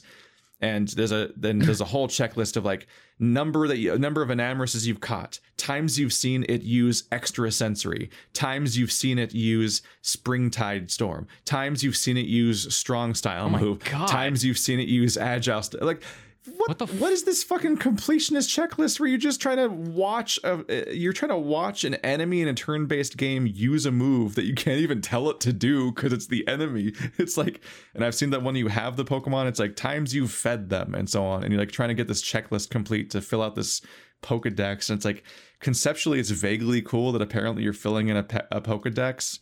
And it's like the original Pokedex and so on. So you're actually doing, research on the Pokemon. But like, if the research amounts to not like some like actual investigative work of like, oh man, where does it live and what does it eat? But instead it's just like, I don't know, like just fight 1 billion of them. And like eventually these stupid background milestones will fill up. And it's like every single one of them has like, every single one of the hundreds of Pokemon has like a half dozen objectives that are mostly just passive bullshit you would get by fighting it 100 times. Like that's just giving you checklists forever for the sake of it.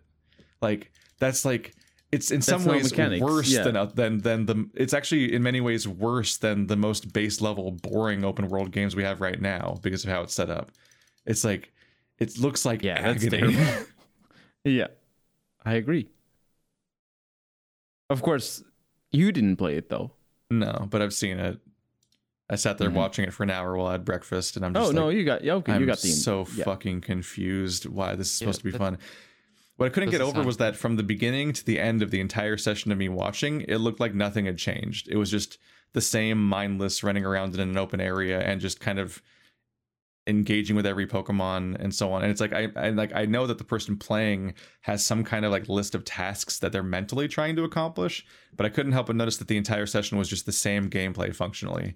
So at one point they were kind of in a snowy spot, and at some point they're kind of in a woodsy spot, but like nothing, their behavior patterns weren't changing at all. They were just grabbing weird resource nodes and fighting like most of the Pokemon, but not all of them, and constantly like highlighting things to open up a checklist to figure out whether or not what they wanted to do to fight that thing, which none of the objectives are interesting. Like none of it looks like and I'm sure I'll be wrong because I didn't play the game and all that. It's me talking shit about Genshin Impact and all that, and so everyone's like, well, actually, and then the thing they describe also sounds bad, but it's different from what I said in some ways. But like it doesn't.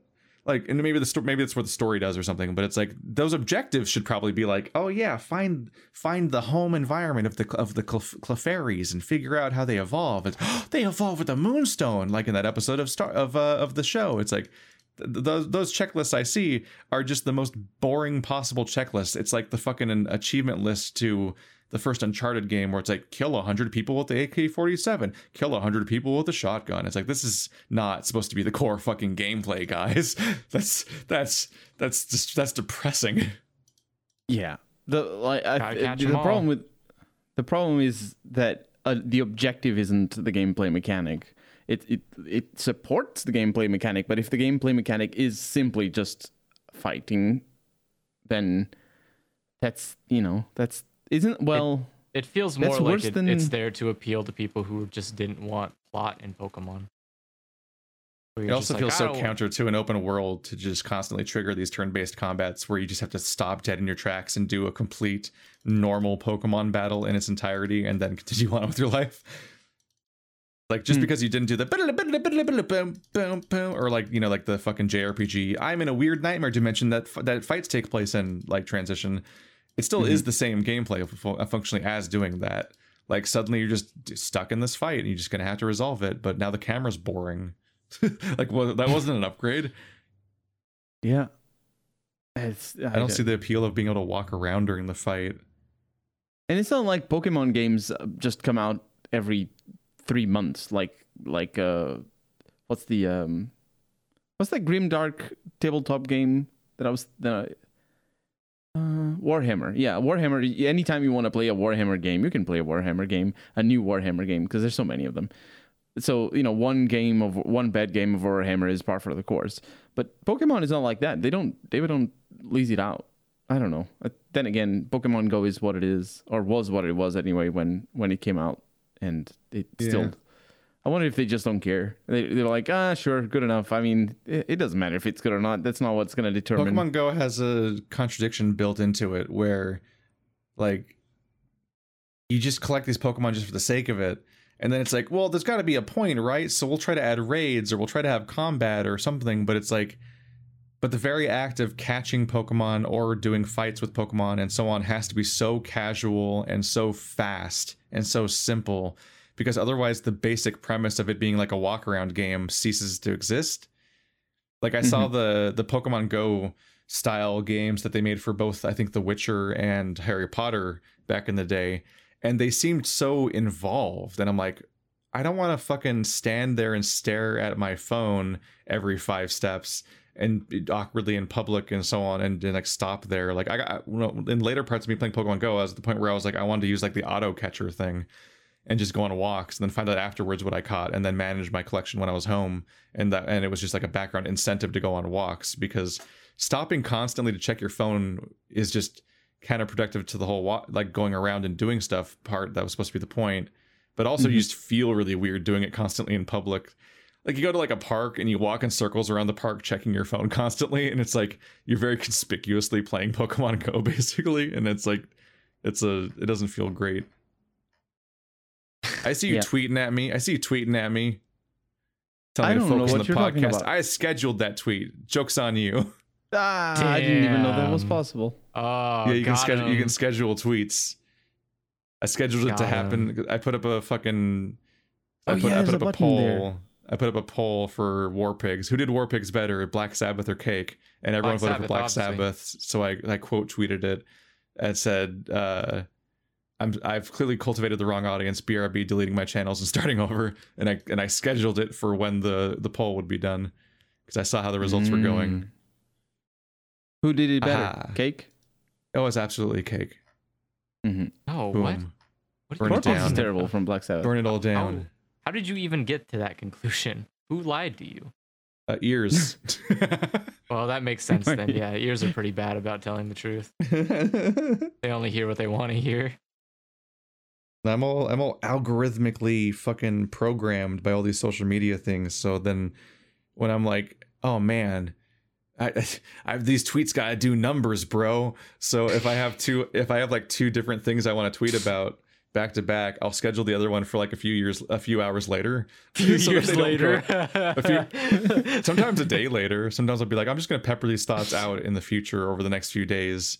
And then when I don't have anything to say, something will still go up on Twitter. And I don't know. Twitter's pointless and stupid, so who cares? But also, I don't know. You felt the need to express a thought, and it's very obvious because of the feedback you get when like the thought you chose to express just isn't visible. Like, is how, Twitter's just like, it's- nah, that one doesn't exist. We're ignoring that tweet. That system is also really important because it's one, it was stolen from HootDeck, which used to be like the big popular Twitter without going to twitter.com use. So like I don't like looking at twitter.com. So I'm going to use something other than twitter.com. Yeah, I had TweetDeck like a decade ago, I feel like. Yeah, and so like that was a feature in there where you can schedule tweets because obviously companies love that feature and whatever. And it's like how a lot of comedy Twitter accounts exist, like Dill or whatever. Those all exist based on just like someone sitting there and Drill? like Drill, yeah. Like Drill is basically just someone sitting there and writing jokes for like a month and then scheduling their tweets out and then coming back and like doing it again. So it's like every day they get a new tweet and you like see this nightmare list of tweets. But yeah, it's because you just schedule everything. People just schedule all their tweets. I see a tweet. Yeah, like Nightmares. I thought about doing that, like making a specific tweet every month for something, saying like what the like what I wonder, like trying to figure out what the See if its engagement. engagement changes or something. Yeah, like there's something interesting, like YouTube's like that too. I did that for a while where I tried, like that's why I post my videos at the time I do, because I realized I like posted videos at different times throughout a month and like changed it just by an hour each. And then I noticed that like a particular time was when everyone would always see the video most. And so I was like, that's the one I'll choose. But I wonder, Twitter's different because no one follows me on Twitter. So I wonder like if there is a time. Yeah, well, it's like I have like under 500 followers, so that's like nothing basically. I remember when you used to just fucking rant and you would just Great. post like 100 tweets in one go about one thing, and Threads didn't exist. Yeah, the threads. So you just- threads really. So you would help. just be scrolling chronologically, and there would just be like 100 Andrew tweets in the reverse order. Yeah. Going on about something. I should You're have really holy like shit. in hindsight. I Like probably Andrew's tried- live tweeting about Mr. Robot. Yeah, I should have like started. I should have really like organized all of the tweets, and then went in reverse. Like just tweeted about the things I hated in reverse order, so that way it looks good chronologically. But yeah, no, there's obviously the like scheduling tweets is pretty neat, but I would be curious what the best time to interact is too, because I think Twitter's also weird with how people see your tweets, because a lot of it is hinged or dependent on people like retweeting or liking it, because that's how it spreads more or less. Because I don't have a lot of followers, so in order for a tweet that I make to get a lot of interactions, it has to be something that people that follow me give a shit about, which is like very unlikely. And two, it needs to be spread at a time when other people are also going to see it and then spread it too. So it's like there's a lot of variables with Twitter that are different from YouTube, where YouTube kind of goes out of its way to algorithmically push stuff to people. But like Twitter doesn't. Twitter just weirdly, like it has like a small funnel. And so like all the people that get the most interactions are at the top, coming down first. And then it's like my tweets at the very top, maybe going to get out there. it might get pushed to like a new person. I don't know, maybe 1 out of every 10 billion tweets that someone scrolls through. So like the likelihood of me making a hit tweet and that hit tweet seeing number or getting numbers is like so impossible. But I don't know if that's also time, based. Like I don't know if maybe because I post my tweets at odd hours of the day, maybe if I isolate it to like 8 a.m. while on the toilet, maybe that's when I can reach the biggest numbers. But Number 2. Mm-hmm.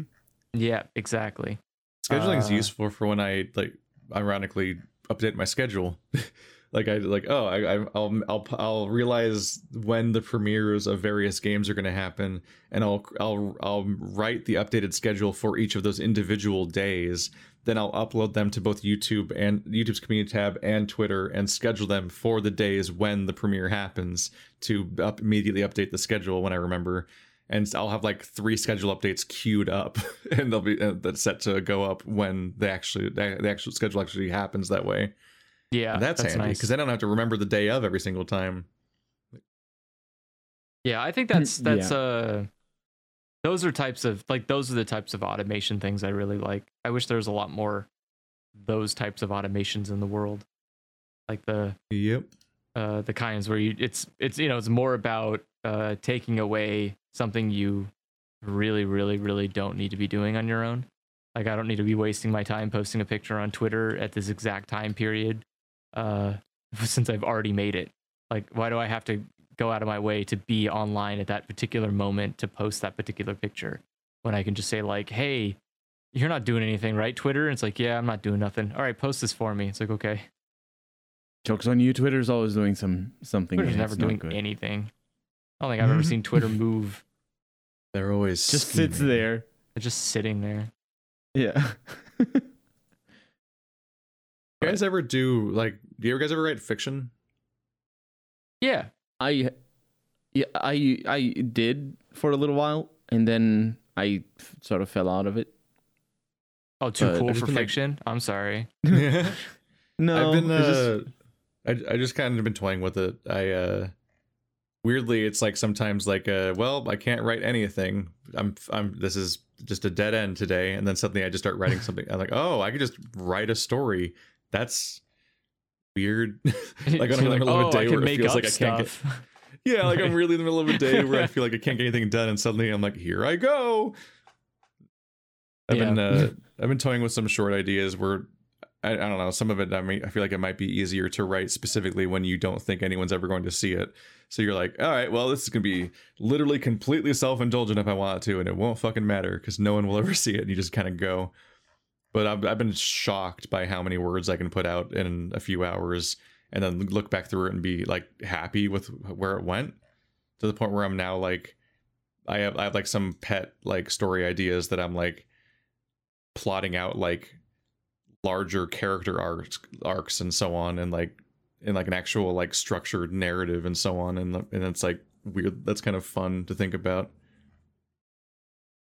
Yeah, I don't. That's where I stopped. Basically, I was too concerned with the minutia of working of like writing interesting prose, and then I realized I don't like the thesaurus syndrome, where you're just like not so much that I like poetry. I do poetry. Yeah. I don't mean necessarily purple prose, but just the fact where you're like I can't say the same word again. I have to phrase it differently. I'm kind of referring to the same thing again, but I'm talking about, but I have to mention what I'm talking about for the sentence to make sense. But I also have to try to make all the words of how I'm referring to it different, or it's just the same fucking sense. Like, no, not really. That wasn't my issue.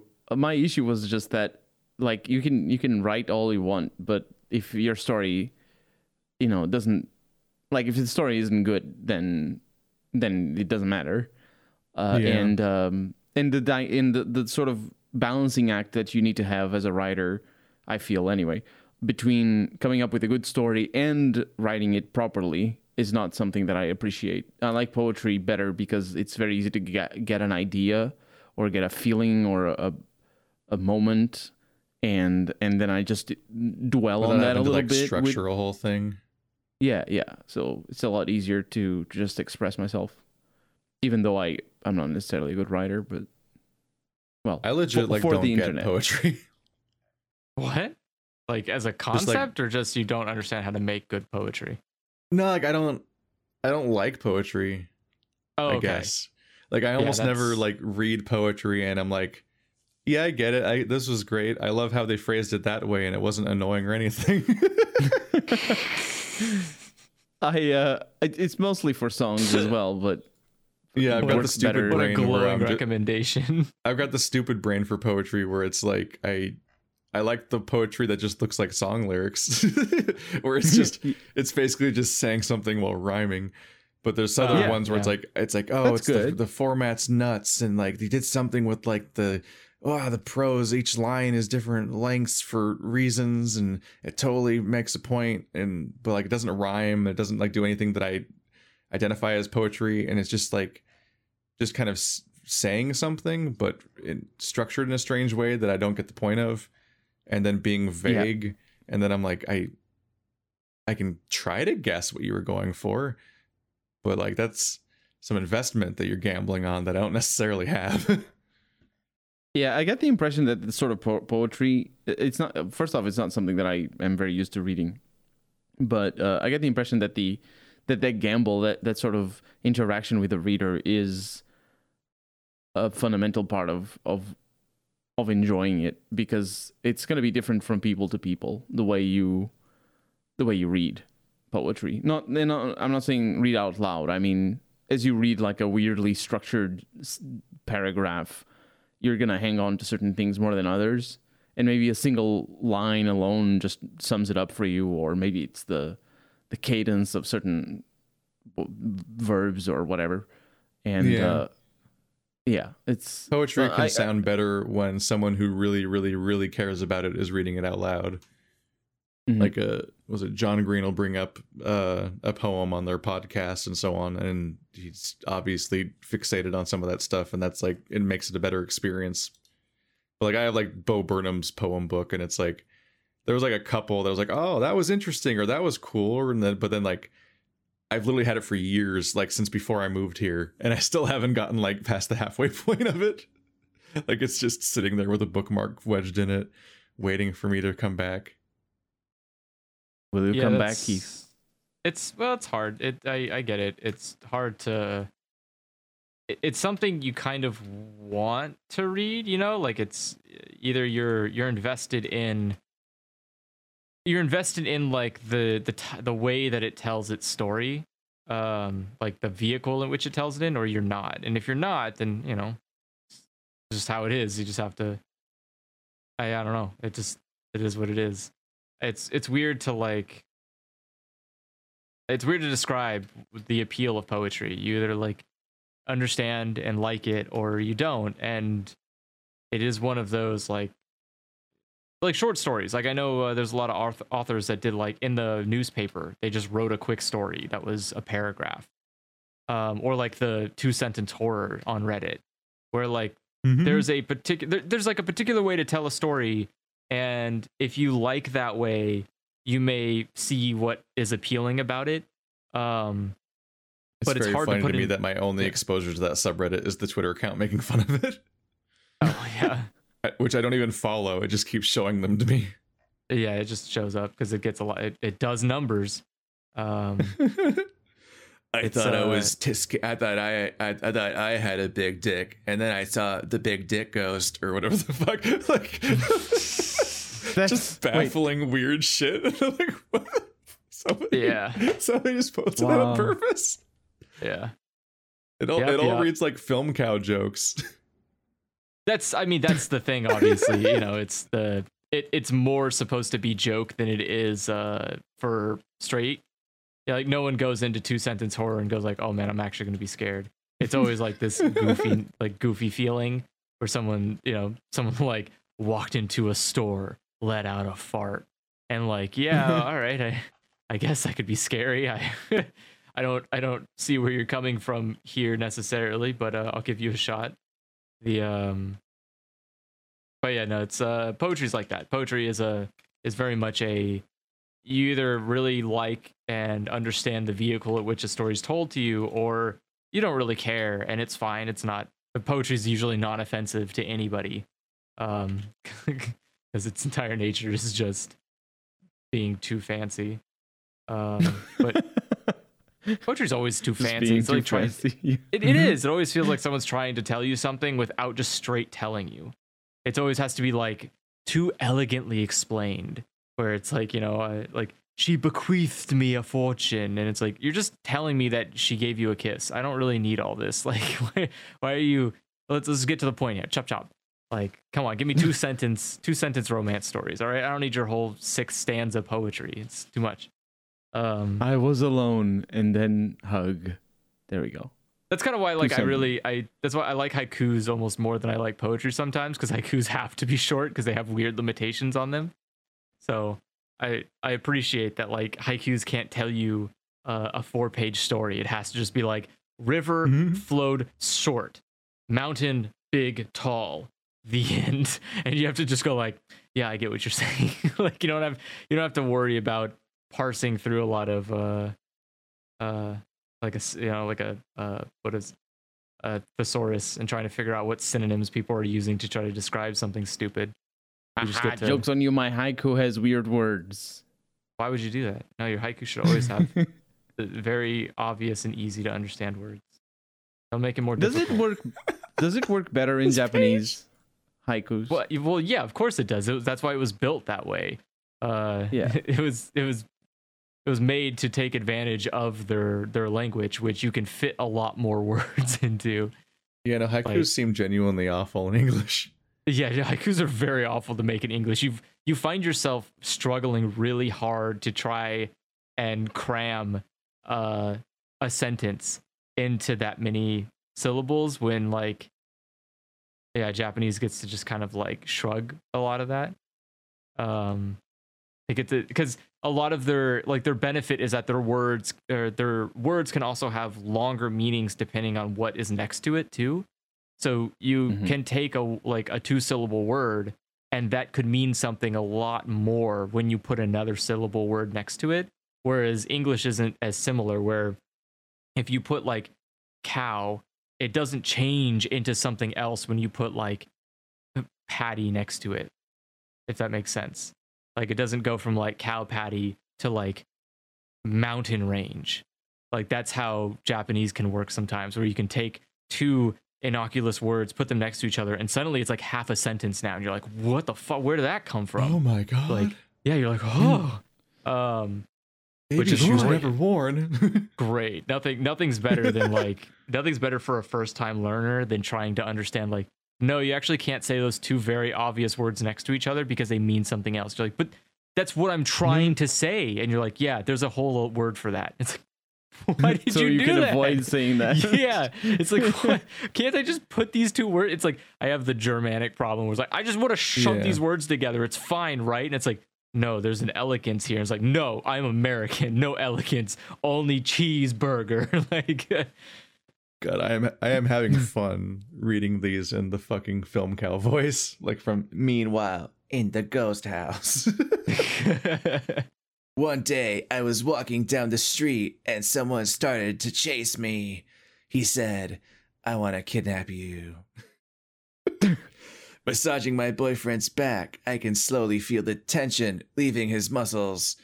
Now all that's left is to season it and put it in the oven. oh my God. Oh, that's funny. I like that one. This fucking Reddit. I like that one. That was good. Yeah, that was one that's from the from Bad Sentence Horror account and one from the actual front page of the Reddit. Yeah. That's the thing. Is like some of them are pretty. I do like, hats off. Some of them are pretty good. They did take some thought, but there's obviously, like, I don't know, the majority of them are very just silly, very stuff I would laugh out loud if someone said in real life to me. But oh, sorry, go ahead. It seems to be very much like the setup and punchline sort of. If it, it's 2 sentences, of course, it's going to be setup the and second punchline. sentence is always supposed to subvert or pervert or something the first sentence. Mm-hmm. Like, oh my god, that's what's happening. What a reveal. Not much to go outside of the box on that. But That's always yeah, like, no, how is this a bad thing? That's always what it is. It's the first sentence is bad because second sentence. Yep. I Yep. had That's a cake. everyone. It was bad. Dun, dun, dun. Brutal. But why? It's horror. But it's cake. It The was. That is. oh, obviously it was Cake trying to do a cover of War Pigs. That's why. It was it was truly a beautiful cake. Too bad it contained the birthday boy. That's the entire subreddit. I did it. You did it. I love You the- did it. Right. Goofy nonsense. That is very Right. that is very high goofy nonsense. That's the premise. That's the general premise of those 2-sentence horror things. But yeah. What are you gonna say? Wrapping it up? Did someone Taking say us out? something? No, I Keep- was you sounded like you were gonna start you were about to start something. Oh. You starting? Okay. You starting? In any Keith? case, I have no idea what I did. I- We probably I should get, wrap up, but yeah. I do get the premise. I do spend a lot of time trying to write fiction lately, but I've been focused a lot more heavily on world development rather than actual context. Because I feel like that's the hardest struggle is creating a place people can give a shit about, but not overcomplicating it. So you have like, I don't know. There's a lot of anime that spends way too much time talking about itself, and not a whole lot of time giving me reason to care about it. Like you could tell, like Final Fantasy is a good example. You could tell me all about the fucking Shikashikas and how they fought the Jirjirs and the war turned into this. It's like Final Fantasy makes up like shitty vowel names for something and then comes up with like an even shittier vowel name and is like, okay, and these two don't like each other, but these vowel names really love each other and they fought over this noun, and like it's so much. And then they'd go like, okay, now here's your story. You're playing the protagonist who is a nobody, and you're like, well, then why did I learn about these people? And it's like, oh, well, you're gonna get in knee deep into the exciting lore of whatever these two nations are, and it's like, okay, like, well, that was like literally all 14 was. 14 was just about like the fal'Cie, the fal'Cie. I'm like, what? 13. And I was like, what? Why do I care about the fal'Cie? And it's like, because the fal'Cie do fal'Cie things. I'm like, I mean, 13 was fucking a game just tripping and falling directly on its face, where it was like not really establishing characters well enough for you to care at the beginning, but it was just dumping jargon on you, but it also wasn't explaining any of that jargon, and it was relying on you to, for some reason, choose to pause the game to read the codex to find out what any of the words they were even saying meant, because they said a bunch of weird, similar sounding words like fal'Cie and l'Cie and Seath over and over again without saying what any of them meant, and the entire story that happens during the bombastic, breakneck opening completely depended on you understanding any of those words. So it's like, oh, we're just gonna go. We're gonna have a fucking cold open. Shit just starts fucking happening. She's fighting on a train. This whole place is exploding. That person's kid's in trouble. Her daughter's her sister's a crystal now. Just all that shit just happens so rapid fire at the beginning. There's a war happening. That person's mom dies, and now he's mad. Snow is stupid. Snow is just very stupid. And like, it just goes so rapidly, but you don't understand what the fuck is happening the whole time. So it's not an effective opening at all. But then you have the opposite also, where it's like in Kingdoms of Amalur, they're like, what are characters? I don't know what a character is. I'm just going to tell you lore for 7 hours.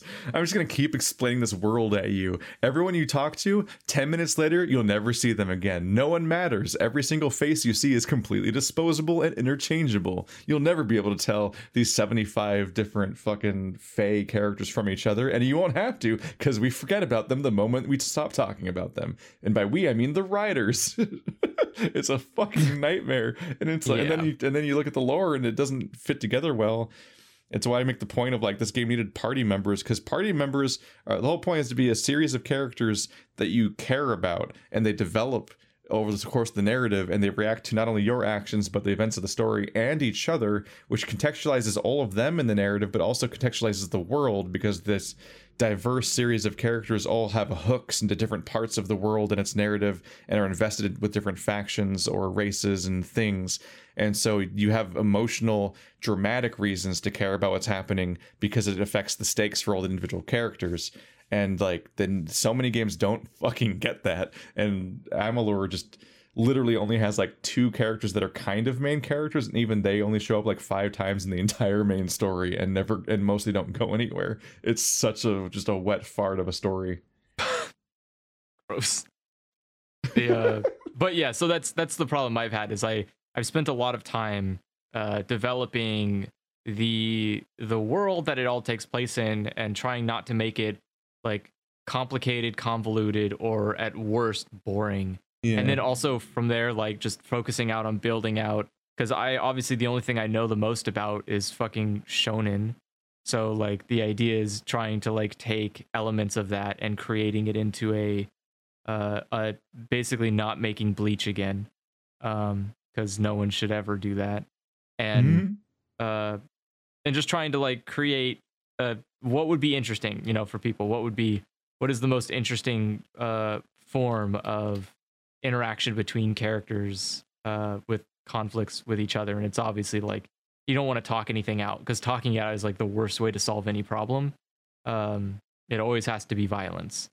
And so just like trying to figure out how to do violent negotiations.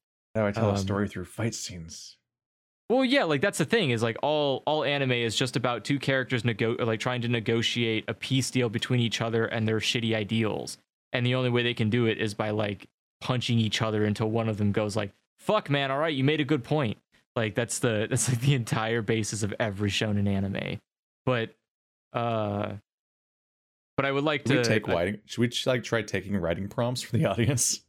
Sure. If the audience has writing prompts, I'd be happy to do like a podcast short story and just come up with like a paragraph short story about a prompt.